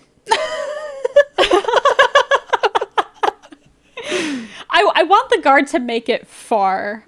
You know, if they make it to upper semifinals and then maybe to like lower round 3, I'll be like, you've done your job. You've proven yourselves. Yeah. I always have low expectations for my underdogs. That way, when they overperform, they surprise me. You know, like Ascend, Yeah. I was like, just make it out of group stages. Yeah. I'll be happy about you doing that. And then they did that. I'm like, okay, like it's okay if Liquid beats you in the quarterfinals. And I'm like, oh, you beat them? Nice. Well, it's okay if you don't make semis. Yeah. Oh, okay, you did that. Okay, like. And then right at the end, you're like, right in the last game, you turned to him, just listen, motherfucker, you better win this shit. Like, It's like, please don't break my heart. Jesus Christ, you've got this far. no pressure till the end, and then you're just like, listen, this is your fucking chance, okay? Like, oh, it's so funny. Hey, they fucking got it, bro. Because the problem is, like, if the guard makes it to the grand final, it doesn't even matter who it's up against. I'm going to be like, Jesus Christ, guard, please make it. Like, you've made it this far. Yeah, they're definitely cute, man. I'm not gonna lie. And like that's because you gotta understand, like, from our vantage point, I mean, maybe our whole esports career, we've been watching the fucking young up and comers like fucking be who they are. And I think it's joyous to do so. Like, this is what humans are, man. And if you can remember, I know it's hard sometimes, especially if you're older. Like, if you can remember what it was like to be that age, like, you don't understand a lot about the world. But, like, you can have determination and you can have, like, incredible focus and you can have incredible, like, I would say, like, physical prowess and, like, mental prowess and just, like, you can be driven. And, like, that's, like, the same thing with the Olympics, man. You see, it's just it's a beautiful thing. It's a beautiful thing. And so, like, yeah, the guard has that. I have a soft spot for, like, seeing players realize their dreams. Yeah. Like, I think that's why I always go for underdogs in the first place. Because I know, like, for these people, like, this is what peak performance looks like for them. And it just makes me, like, cry tears of joy. Yeah. Because I'm witnessing it. Hell, the 13-0 versus 100 Thieves. I was just like, these people at the guard are so cute. They're hugging each other. They're, like, in the same room. Yeah. Like, they'll never feel this There's way a backpack again. in the corner of this this frame. Exactly. Yeah, One dude. guy's in his pajama pants. Like, Jesus Christ. Well, like, dude, like, Riot, like, halfway through the game, or maybe halfway through the game being finished, was like, should we throw up a cam of, like, them? Does anybody think that could be, like, helpful for their brand? Like, it's just like, there's that one clip where, like, I forget, some dude with, like, frizzy hair or whatever that looks just so passionate and happy, like, just, like, super. Trent, yeah. Was that Trent? Yeah, dude. Yeah. Yeah. So, like, that clip is Dude. all you'd have. That's one thing I want to see in this main event. I need to see more player cams. Please, like, I don't know if it's like a team decision thing where they're like, listen, we're having them play in this facility, but no cameras. Like, we don't want, because it's like 100 Thieves. You know, those people are playing in the Cash App compound, like at 100 Thieves. Like, they've got the technology. Yeah. But like, why are we not seeing any cameras? Like, we've seen them stream from there. It's possible. They've got the stuff. I don't know. It's like, I don't think I've even seen 100 Thieves player cameras ever. I mean, granted, they're losing a lot, so maybe they do it for their own morale. But like, I don't know. You know what 100 Thieves did? They actually, like, released a fucking video where they got, like, a film crew to, like, watch their journey during this because, and it's not stated explicitly, but because, like, literally Riot's not filming anything. Like, what are they doing? Like, this is, and I know this shit is, like, a really unfortunate circumstances, but this is historic shit for everyone. no matter what. Like, first of all, Right. it turns out even the mundane is history in the but this is not the mundane at all. This is like some crazy shit. Like, people are playing in weird compounds and fucking, like, some people are playing at home and, like, I don't know. I completely agree. And, like, they have to. Like, I will literally forgive so much fucking production shit. And trust me, NA tests my patience. Like, if honestly, the NA production, like, whole package, if you take Valorant, Esport, NA, what we've been watching during this podcast, it's like mediocre at best. It's probably subpar. Because, like, dude, we're missing player reactions. Like, it's taken for fucking ever. Like we're talking, I don't know. It's just like one best of 3 is all you really get to see, like, a week. Like, they've done so many things, and just not being able to see people, like, it's just all these meta games about people, like, you know, BMing each other or doing fucking airplanes and fucking, like, you know, all this shit. Like, that was so fun. Like, what the fuck? Like, I don't know if they were afraid someone was gonna, like, do something political or get crazy or, like, dude, is that what it fucking is, dude?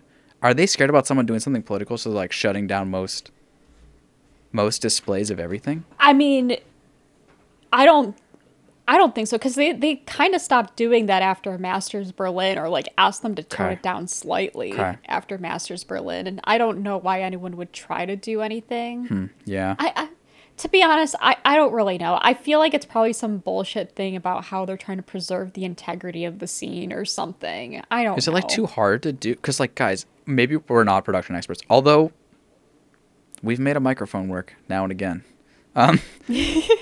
Hopefully, I say, as this podcast proceeds to sound terrible, but whatever, we're amateurs. But, like, motherfucker, like, why does EU have player cams? Like, what the fuck? Is it not possible? Like, is that, I don't know. That's, like, the simplest form of thought, but, like, why can't they do it? Exactly. I mean, the thing is, not every EU team does it either. It's like, it appears to me that it's totally team dependent. Like, Liquid will just always have their player cameras on, their players, because they're playing in a studio of some sort. You know, Liquid's all decked out with their own thing.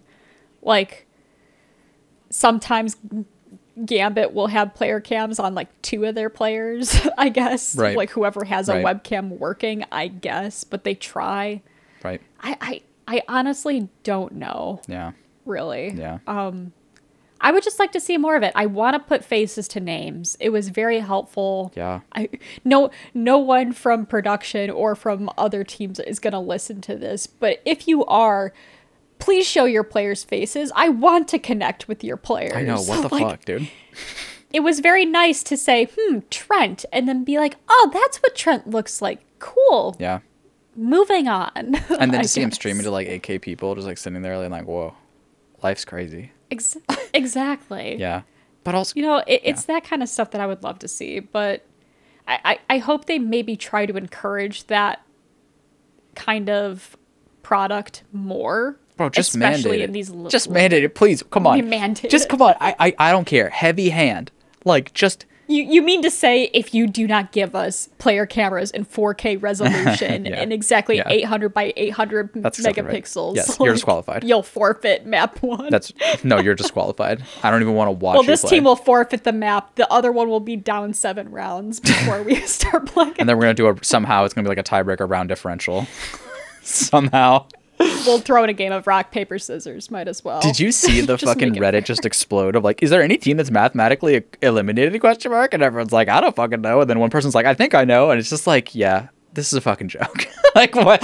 Like, I love that these questions never go away because it's true. Like, yeah, it's confusing as fuck. Like, what is really happening? I have no idea. Like, dude, round differential is hilarious to me. Because it's like, there's, like, sided maps and comps and all sorts of other things that would impact that. But it's just like, whatever, these are 2 numbers. Your number is lower? So, tie? And you're like, why do you have a system that has a tie? And they're like, Lord help me, there needs to be some sort of consistency. Just please. All I want for Christmas is for consistency in ruling when it comes to players. Oh, dude, it's been brutal to watch Valorant's early rulings. It feels like room it's for still improvement. Brutal. Yeah. It's still brutal. Yeah. Like, I don't know if you've heard about the whole crew drama. Ooh, let's have our, like, drama corner because there's stuff to talk about. Okay. No, not really. Okay. But crew's been in some drama because they I believe Kesnet got a ban. Oh yeah, their because team? someone talked some shit to him and he talked some shit back, and then I guess what he said was like not Yes. chill. Riot sanctioned Kesnet for discriminatory comments. This is crew, my And homies. No. Yeah, exactly. No! It's crew. That's what I Oh mean. fuck, dude. So I guess he made some sort of comment.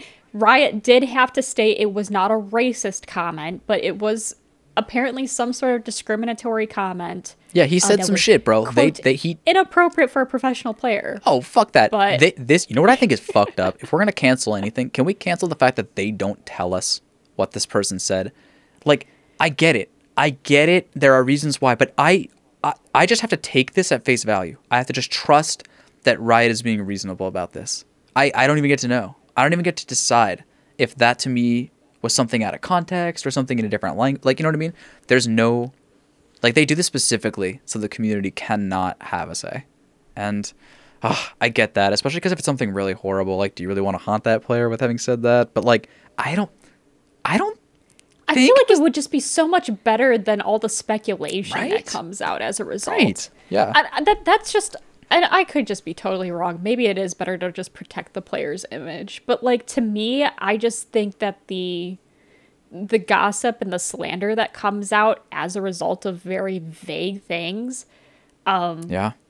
I think it ultimately like creates more of a shit show than what actually happens. Yeah, they try to sweep it under the rug, you know. But I'm sitting here like, Mm-hmm. I have a feeling that he said some passionate gamer words, like, you know what I mean, like some stuff you might hear Right. on a soccer pitch or something. And apparently he was provoked, allegedly. But again, it's all this rumor mongering because we don't fucking know because they don't fucking tell us. Right. Release the logs. Exactly. Oh, I want to read the like- logs. Yes, I want a frame by frame replay of the game, and I want to see the player camera reaction of the other person to see if he's offended. Like, no, it's true, but it's just sad because it's like I just sit here and it's like I have no idea if a large injustice was just made. Riot could just be just destroying that person for no reason, or it could be horrifying, and I don't know, and I don't know how to put that in my like Right. you know, lexicon of like love for that team. So I don't know. Yeah, I mean, there's really no way. It just kind of will go fizzle out, and then we see them internationally, and we're like, hey, they were cool. But yeah. Yeah, like did they That's- just say like in other words, dude? Because I've seen some like really weird shit that people have been banned for. Because obviously, dude, we've seen some things that people have been banned for. Like, dude, like if you know, like I don't know exactly what was said, but I think the logs were out. But like, do you remember when fucking what was it? It wasn't it was a League of Legends jungler like went to Korea, and then Oh, Svenskeren. I kept being like, I will Yeah. dominate. I'm like, that's no, too early. It's on podcast these days. No, but do you remember when he got like banned and shit for like 2 games because allegedly he just went into fucking solo queue and just said some horrible things about Korean people? Right. That's one thing. That's one thing. Okay, I wouldn't. Well, but also, didn't they actually like? Wasn't it actually like shown what he said? Yeah, what's wrong? Yeah. Yeah. Exactly. So it's like you see what it said, and you're like, yeah. Yeah. Okay. That's kind of deserved. It's not great. Like, It's really, really a bad Yeah. move from him. exactly. And so we're able to make that conclusion and be like, okay, fair. However, it's like all this other stuff of like some words were exchanged that were bannable, and you're just like, well, Jesus. Yeah, like what which was words, that? bro? Write them down for me, would you? And pass me the note. Cause like I want to know. Cause to me, I think it matters. Like a classic example of one is the word cunt. Is said differently in Britain and Australia. And if Right. you Yeah, talk, they use it more freely for sure. like, you dumb cunt to like a friend. Like as in like that's like saying like, oh, you big stupid idiot. I think it's or- like even a term of endearment Right, in exactly. Australia. exactly. I could be very wrong with No, that. I've definitely but heard it it seems described that way. And like a lot of things actually are, and a lot of really like seemingly charged language, like negative charge, like disses and wrecks and stuff. A lot of people are from like, I would say like smaller communities, like friend groups and stuff, where that's like, oh, like we do that to us because this is our group, right? Like, you know what I'm saying? And that does extend large sometimes, and like that sometimes can be cultural. So who the fuck knows? We don't know. But it's just like I've seen a lot of those cases where it's like friendly trash talk goes down, and then all of a sudden just nightmare, like Right. nightmare. And it's like, well, dude, do you remember when fucking Zidane in fucking the World Cup. Just like someone said some shit about his sister or his mom or some shit, and then he like headbutted them in the World Cup and got like fucking like red carded and kicked off. Wait, you know something about soccer that I don't? I've never heard about. You've never heard about this? So Zidane. I'm sure it's something where I'll like watch the tape and I'm like, oh, that red card. When you watch a lot of soccer, there's a lot of heinous shit that goes down that results in red cards, I guess. Yeah, no, but this was like famous. It was. I mean, but I was very young though, so maybe that's what it is. But like, yeah, Zinedine Zidane, bro, the like headbutt. It's famous. You want to watch a clip right now? Zidane head, but Yeah. is that how you? Yeah. Here we go, boy. Here we go. Ooh. Oh dear. So gonna apparently just someone mute says some this. shit about his sister right there. Okay, and he just goes, "Excuse me, what'd you say?" I remember this. Yeah. Oh yes. And then he goes, "Excuse me, what'd you say?" And then he goes, "No, I'm not gonna fucking deal with that." He's running up in front of him. He turns back and then just pre-fires this guy in the chest. It's brutal. Yup. Look at that. And he got kicked off, and they lost. If that's like my recollection, is Yeah. they lost, and that's your star player right there. Oh, It's unfortunate. what a name. You see a lot of. I was gonna say a lot of choice words are always done, and whenever it results in like kicking, biting, headbutting, you're like, oh, something about somebody's wife, sister, Yeah. brother, like something was said there. Yeah. Yeah. I mean, like, in a lot of ways, like, sports are proxies for war.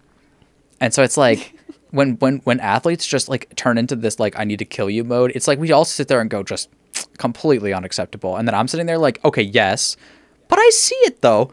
Like, this is a warrior we're talking about. I mean, you don't get to like fight in the same traditional way, and there are like different warriors in the modern era, but like these are Coliseum games. Like, you know what I mean? Like, and then everyone's like, no, McCoy, I have no idea what you mean. And that's fair. And maybe I don't know what I'm talking about either, but that's how I feel every time. It's like, because you like look, especially you watch like football. Dude, you watch football in America, sorry. It's just like, dude, that guy like walks through doorways and has to like go sideways. Do you know what I mean? Like, his shoulders are so broad and he's so strong. Like, he is literally sitting there, like, going over to a friend's house for dinner, and he's like, so thank you for making 4 plates of lasagna for me. Like, 4 sets of fucking, you know, and he's just sitting there like, this is his life. And everyone else is like, in every other moment, they're like, dude, what are you? Like, where did you come from? And then he gets to football and he's like, I was made to destroy things. Watch me. And they're amazing. They destroy things. It's truly incredible. But what's sad is that, like, yeah, I mean, you're talking about, like the strongest person you can ever possibly imagine. Like Exactly. you can't even imagine. Like, when you get people are like, dude, I saw someone for Elden Ring post a picture. They were like, oh, I guess I'll have to stop for today. And they broke a PS5 controller in half. And I'm like, when a football player gets mad, it's not that the PS5 controller that they're holding breaks, it's that the table underneath them that they smash the controller on breaks, and then the monitor comes crashing down and the computer shatters because they walk through the fucking table with their hands like a fucking lightsaber. So anyways, the moral of the story though is that like that's what they do. You know what I mean? That's a part of their being. Like we don't do that. You know what I mean? We don't just walk around like, I don't throw shit. Like, I don't fucking do any of that. And so I get it. I could sit there and be like, yeah, it was wrong that you did that. But at the same time, they're killers, bro. So, all right. That's like the deep recesses of my Killers mind. who play. Thanks for being here for so late. This is a long podcast. We're just kind of rambling. We're just chilling. Dude, I'm fucking excited. There was one more thing I wanted to all right, mention all right, with all you. right. Because it was just announced. Sean Gares, where are you, buddy? Not actually him. Several days ago, I received heartbreaking news that I didn't make the talent cut for Masters 1 in Reykjavik. After receiving the news, I've decided to focus on getting more involved in the competitive scene and will no longer be accepting broadcast talent positions. Wow. Unfortunate, because I really liked his The best. broadcasting style. One of the best, bro. And you were literally talking like an hour ago at this point, but you were just like, he was explaining really well, like Neon on Haven, and like, you know, the benefits and everything. And I'm just like, ooh, who's going to tell him? Yeah. Oh no. So no, it's sad. The question for him really becomes like, okay, the way he writes this, he kind of makes it seem like Riot forced his hand, but I do also wonder. I don't think so. I think it's a personal decision, but yeah. Yeah, it might be a bit of both. the thing is, look, he definitely talked because he's on Gen G, but he has at least a young child, and was talking about how like he couldn't be really involved with like the fucking hustle because he was trying to get shit locked down at home. And so there is a way of reading this where it's like, Riot essentially just like gave him some contract work and like hooked him up. It's sad that he's so fucking good at it, and it's sad that as the community I'd love to hear more. But maybe this is actually like him getting to do what he really wanted to do. If it's not, though, and this was actually a Riot forced error, I think it's an error because, like, this is so fucked, man. Like, it... How could you not pick Sean Gears? It's the same way I feel about them not picking the guy from EU. The, like... What was that guy's name? Lothar, thank God. The guy from Lothar HS, the guy on, like, from Hearthstone back in the day. But, like, they literally, like, didn't pick him for the most recent tournament, and his tweet like this was fucking devastated. And, like, EU has tried to, like, accept him back. I don't know if you're watching the analyst tests and shit. They've been, like, trying to have, like, Lothar's Corner, where he's, like, talking all this stuff. He did a great job talking about Ascend Omen, like, what was up with Omen, and, like, how Omen's relevant and shit, like, even before the changes. And it was just awesome. Like, he's clearly, like, a strategist and someone that's be really viable. And then, dude, like, watching people try to discuss meta changes and just going, like, I wish Lothar was here. Like, dude, so this is the thing, right? Riot controls all of this. And so, like, there isn't, like, tournament organizers that you can go to. There isn't someone else that says, we love Sean Gears and we will always hire you.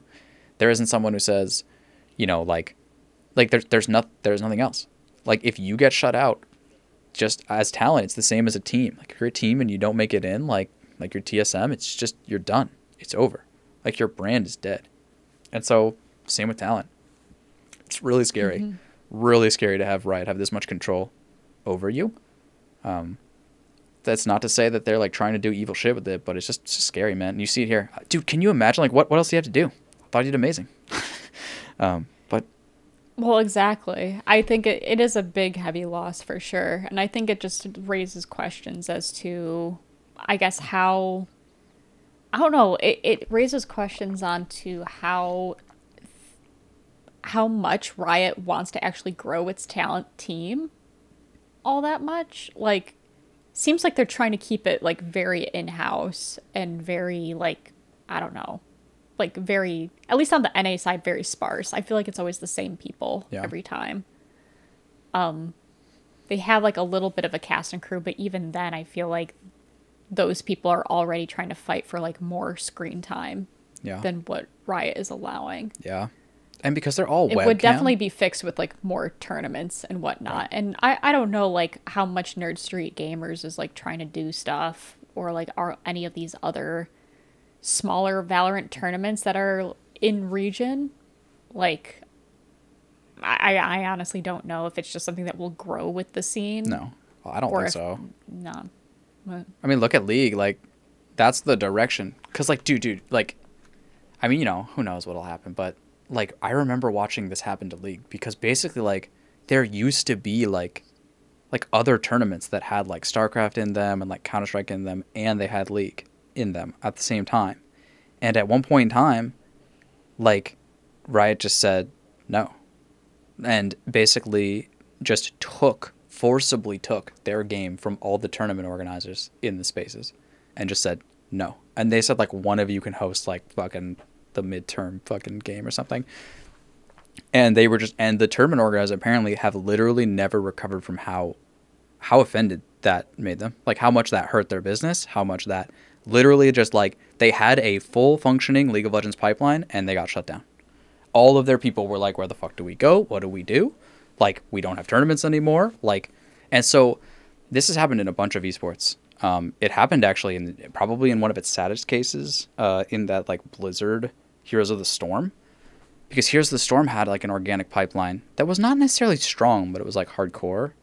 And Blizzard was like, cool, it's going to be an esport. And they, like, and similar to Hearthstone, actually, they took, like, all their esports away and made them, like, we're going to make leagues, we're going to do the same thing Riot's doing. And then once that like, grassroots dies, like, it doesn't come back. Like, it has to grow. And so then when Blizzard was like, yo, I'm done with the leagues, they weren't actually successful. We're going to go back to the tournament circuit, but I hope you guys do well. there isn't anything left. It's fucking dead. The game just dies instantly. Like, they destroyed all of the natural growth in favor of their own thing, and you can't put it back. And so the tournament organizers for this game, for Valorant, were never in this game, ever, in a serious way, because they knew Riot was going to take it away from them. And they were not willing to give resources to something that they couldn't grow along with. And so they stayed far away from Valorant for that reason, because they got hurt so bad from League. And so, like, people are sitting there like, yeah, I guess I'll, like, maybe a couple of them would, like, run an off tournament or something if Riot asked them to. But, like, as far as they're concerned, they have no love for Valorant because Riot has no love for them at all and no use for them and no need for them. And that relationship means Riot is what you're going to get. You know what I mean? They own everything. And they make some amazing shit. But they're going to have to make everything. That's why Nerd Street Game, no one knows who the fuck that is. Nerd Street Gamers, like, that's not a tier 2 even Counter-Strike org. Like, you know. So, you know. There's some people that love it. There's some, like, real grassroots that do it for free. And we got to see some of them when 100 Thieves was, like, practicing and shit. Right. But, like, they're like, holy shit, this is our moment. Because, like, otherwise it's, like, 7 people are watching. And, like, 3 of them are, like, just different camera perspectives. Like, it's... Right. Yeah. So that's just the way. That's the way it is, and everybody knew this was going to happen to Valorant, and that's why people who are like super surprised are just sort of like think they might not be paying attention on the long scale. Yeah. Yeah. Well, big loss there. Yeah. It'll be unfortunate. Hopefully, somebody will be there to accompany DDK in whatever casting he does. I didn't even think about that. What about DDK, bro? I mean, I'm sure he's still gonna be around. But he's just going to need a new co-caster, I guess. Fuck, they were actually good. Yeah. Fuck. That's sad. I guess we'll have to see. Maybe a new talent will arise. I will say in this game, I'm very happy that Pansy's getting her due. Like, she did not get her due in Counter-Strike as much as I would have liked. She was really good in Counter-Strike, but for whatever reason, like, I don't know. I feel like she was kind of a journeyman, though. Like, she did a lot of different games and, like was trying to find, like, a home. And I think Counter-Strike really does not like journeyman people. Like, they're very elitist. Like, if you come here, you got to, like, really know what you're talking about. Apparently, Dota's like this, too. Where, like... Yeah. I've heard Shox, you know, Shox did... When she became a free agent, she did more Counter-Strike events. And I just remember, like, hearing her talk about how it's just, like, I really have to prep for this event because I really got to know my shit, because if I don't know my shit, then I'm going to get just, like, raged upon. Like, I got to make this perfect. I'm like, Jesus Christ. Like, yeah, totally. And it's sad. Like, yeah. There's a couple people. So D-Man, famously. Do you remember D-Man from League? I can't believe it. Sorry. So he apparently, like, made some, like, crazy debut where he had some relationship with one of these tournament organizers and got to, like, just do a final in Counter-Strike right in the middle of, like, the season. And we're talking, like, epics, you know. He got to, it wasn't quite a Champions, but I think it was, like, an Intel Extreme. I forget, but it was, like, some, like, high-level tournament that's probably, like, you know, right below the really important shit. So, like, tier 2. It's not a small fry. I think it might have been tier 1. Like, dude, it was, like, a lot. And the community was like, never do that again. And they were both saying that to him, but also to the tournament organizer, in that they were saying he did not earn his way. Like, do not put anyone who has not earned their way up. And, like, it was sad to see how negative it was. But at the same time, I think it's just, like, the way they feel. I think it's just a very, very hardcore game that's, you know, people have really, like, put their reps into, and they don't want to see someone skip the line. I don't know. Yeah, I don't know. But yeah, I mean, I agree with you. I mean, like, Pansy and Hypoc is probably, like, one of my favorite caster duos. Yeah. That I ever have. Like, who's better? I mean, I did like DDK and Sean Gares a lot. I think, like, the sad part is I feel like they were still trying to, like, get a rhythm together, and they were finally starting to get that rhythm a little bit more and more. And then now Sean Gares is no longer doing it. So I'm like, oh, unfortunate. Yeah. But I mean, I've always liked that. But yeah, I mean, otherwise, like, everyone else that I've listened to, like, they're good. Like Mitch, man. Who is, you know, and fucking, like, those guys are good. Mitch and Tom are fun. Yeah. I think I've mentioned it in the first episode. Like Mitch and Tom, I just love listening to them for that 13-0 Gambit versus G2 map for like Masters 3 semifinals, just because both of them are just losing their goddamn minds at just the utter ridiculousness in front of them. Yeah. It's always fun to listen to that. I was gonna say, I don't know their names. That's the problem. But like the guy with the crazy red hair. Yep. That's in an afro. Yep.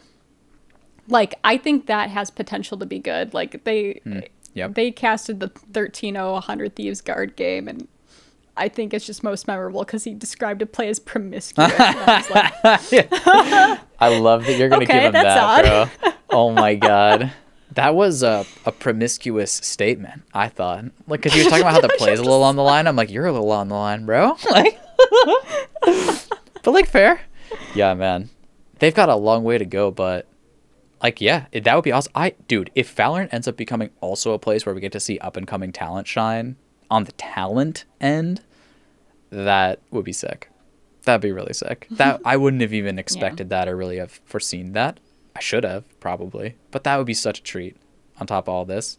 Because, like, dude, like, it starts out, these personalities start out as people who just love the game. And, like, this is in their purest, like, love for the game form. And then what they turn that into is up to them. Like what work they put in, like what they want to be. It's up to them. But they start as like just a lover of the game. And like I have a hard time hating lovers of the game that I love. I have a really hard time. Like even if I don't like them. Yeah. And I'll talk some shit. But it's like, thank you. So, you know. Like it'd be really cool to see some upcoming casters. I definitely think I actually think the equation really is this, and it's kind of weird. It's like, was the exposure that these younger casters and other weird duos, and generally just everyone from Valorant, like, was it worth it for the exchange of you did this during an era where literally no one can have good synergy at all because of the technological barriers, right? Because of COVID. Like, literally no one is having a truly transcendent performance. Like I think a lot of the duos have done really, really well. Like really well, like way better. I mean, we know it's fucking hard over the internet, dude. Indeed. But like, you see what I'm saying? Like we sit there and go, oh, you know, those young up-and-coming casters, they're all right. And that's what we think in our head. But the reason we think that is because partially that might be true. But also partially we never got to see them on an actual stage where it's true they could choke or they could have killer banter. Like you don't really know, you know? Yeah. Yeah. I hope they get more chances. Give us arenas, man. I don't know. Put cardboard cutouts into the seats, bro. Like if you have to. I'll help draw them. Yeah, I don't even care if there's no audience. Just get the talent in person, at least. Yeah, let them do their thing. Fuck. They're so good. Let them. There's a reason EMEA talent looks so much better. It's because they're all in person and bantering. I know. And they really are bantering. It's funny. Like, I don't know. It's cute, man. A bunch of people are trying to... That's the other thing about the player cams. How could you be doing this to these people that are all trying to, like, make their careers, like, bantering and, like, they're trying to do it in such fun ways. Like, you're not a school teacher on the schoolyard being like, that's an unacceptable way to do an airplane when you win. Like, let these teams fucking do it. Like, I actually think in one way, like, that's one thing the community is really, like, probably going to be reasonable at policing. I mean, I know, like, a lot of them are younger, but, like, surely we as a scene can figure out what to do with people that are, like, being, like, mean, other than just turning off their avenue. Like, this feels like Riot just came in and just took away the Xbox. And I'm like, dude. Like, what the fuck? Like, can't we work on this? Like, I don't know. You know what I'm saying, though? They literally were just like, no cameras. You guys can't behave. And I thought they were behaving fine. They're just, like, look at Boaster and stuff. He's just trying to, like, make a name for himself, bro. Like, how could you... No, he's BMing McCoy. You're right. Clearly. Ukulele is BM for guitarists, or, like, what? Yeah. All right. Nice. We good? Yeah, I think so. I feel like we did it. Yeah, sorry. We did it in a half, We're just kind of spitballing at this point. It's great, though. It's always a great conversation just to shoot the shit like this. We out here. But we are out here. But okay, next week we've got some playoff game. I keep on calling them playoff games. That's kind of what it is, though. So we've got some hopefully better Valorant. Only time will tell. It's gotta be at some point. So wait. Last thing, can you tell me is like how spread out are the games? Like, is it gonna be like 3 or 4 really exciting best of ones in a group, or like, and then this next weekend too, or like? Aha. So let me pull up the calendar just to show. Okay. And then maybe I can also share the screen. So Yeah, thank you. With this listener for technical Appreciate difficulties. that. All right. Okay, cool. So basically, upper quarterfinals are going to be Thursday and Friday, normal times from what we normally see the games go. And then upper semifinals will be on Saturday. And then lower round 1 will start going on Sunday. And then there's kind of a break, a 3-day break before they complete the rest of lower round. Upper finals next Friday, lower final Saturday, grand final Sunday, the 27th of March. So we are finally getting to see a tournament. Yeah, Oh my God. exactly. We're kind of like actually in tournaments. It's crazy. I'm happy, please. Oh, good games, everyone. Please. Yeah, they have to just like wash off the fucking toxicity of the season. Just don't read Reddit. Go like, I don't know, stretch. Stay off of Twitter. Yeah, don't talk about ratios or anything. Just stay off of You're Twitter. right. Please don't talk about ratios. Get your fucking ad block installed, or like your focus installed where it cancels out Twitter. Facebook, go outside. Seriously try it. Vitamin D walks. is actually good if you can. Like, try to pull that off. Yeah, go for walks. Exactly. Hydrate. Yeah, and just like take a minute to just be yourself and come back like dialed in. Like, dude, I think what's been so cool about Valorant so far is it's been a festival of the game, and like I love that. Apparently Dota has that. Do you know that apparently they just have like one giant fucking tournament that they just let like everyone play in, and they don't give a fuck, and anyone can win, and it's like multi-weeks long, and like I've never seen it because I don't understand Dota. Fuck me if I'm gonna try, because that sounds really hard. I don't need another game in my repertoire. Seriously, I feel gamed out at the moment, and Dota sounds like a game and a half, but yeah. Competitive Elden Ring. Oh my God. Do you think with the multiplayer they'll do competitive So Elden there's a lot of Ring? PvP stuff for sure, and I've been scraping some fools in PvP and been getting scraped by some ridiculous builds that you're like, oh. But yeah. Okay, we did. This is cool. Thank you for showing me this. So it's actually like a lot of games. Yes, it's still going to be our 2 games a day. It's just instead of Friday, Saturday, Sunday, it's Thursday, Friday, Saturday, Sunday. And yeah, we'll try and do an episode right after this like first, I guess, wave of pro play before we get really into the nitty-gritty. I have to admit, it is a little weird that they're spacing out the lower round bracket so much. Yeah. It also weirds me out that whoever wins the upper semifinal 1 on Saturday is basically not going to win or play again for like almost a week. Yeah, that's weird. Until the upper final on Friday. Yeah. We'll see how it goes, I guess. We'll see if players like it. Who knows? So is this because... Maybe Riot will unearth their new studio in LA.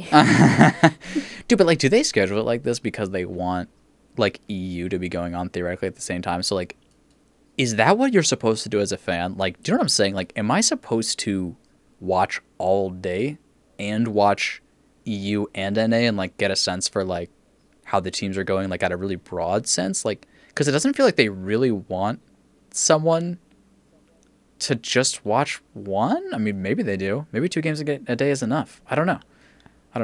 I mean, it is going to slowly get to 4 games a day, EU and NA combined, because I think EU starts their playoffs on the 23rd. The schedule's just not set yet. Right, okay. So, yeah, it's going to be a lot. We'll see how it goes. It might just be that we just focus on NA, because hashtag Elden Ring, but also, I don't know. Yeah. Like, I feel like we're very invested in NA at this point. EMEA I'm going to keep tabs on for sure. Yeah. Especially if M3C makes it far, I will definitely be, keeping tabs on them for their runs and whatnot. Yeah. But Yeah. Well, sweet, man.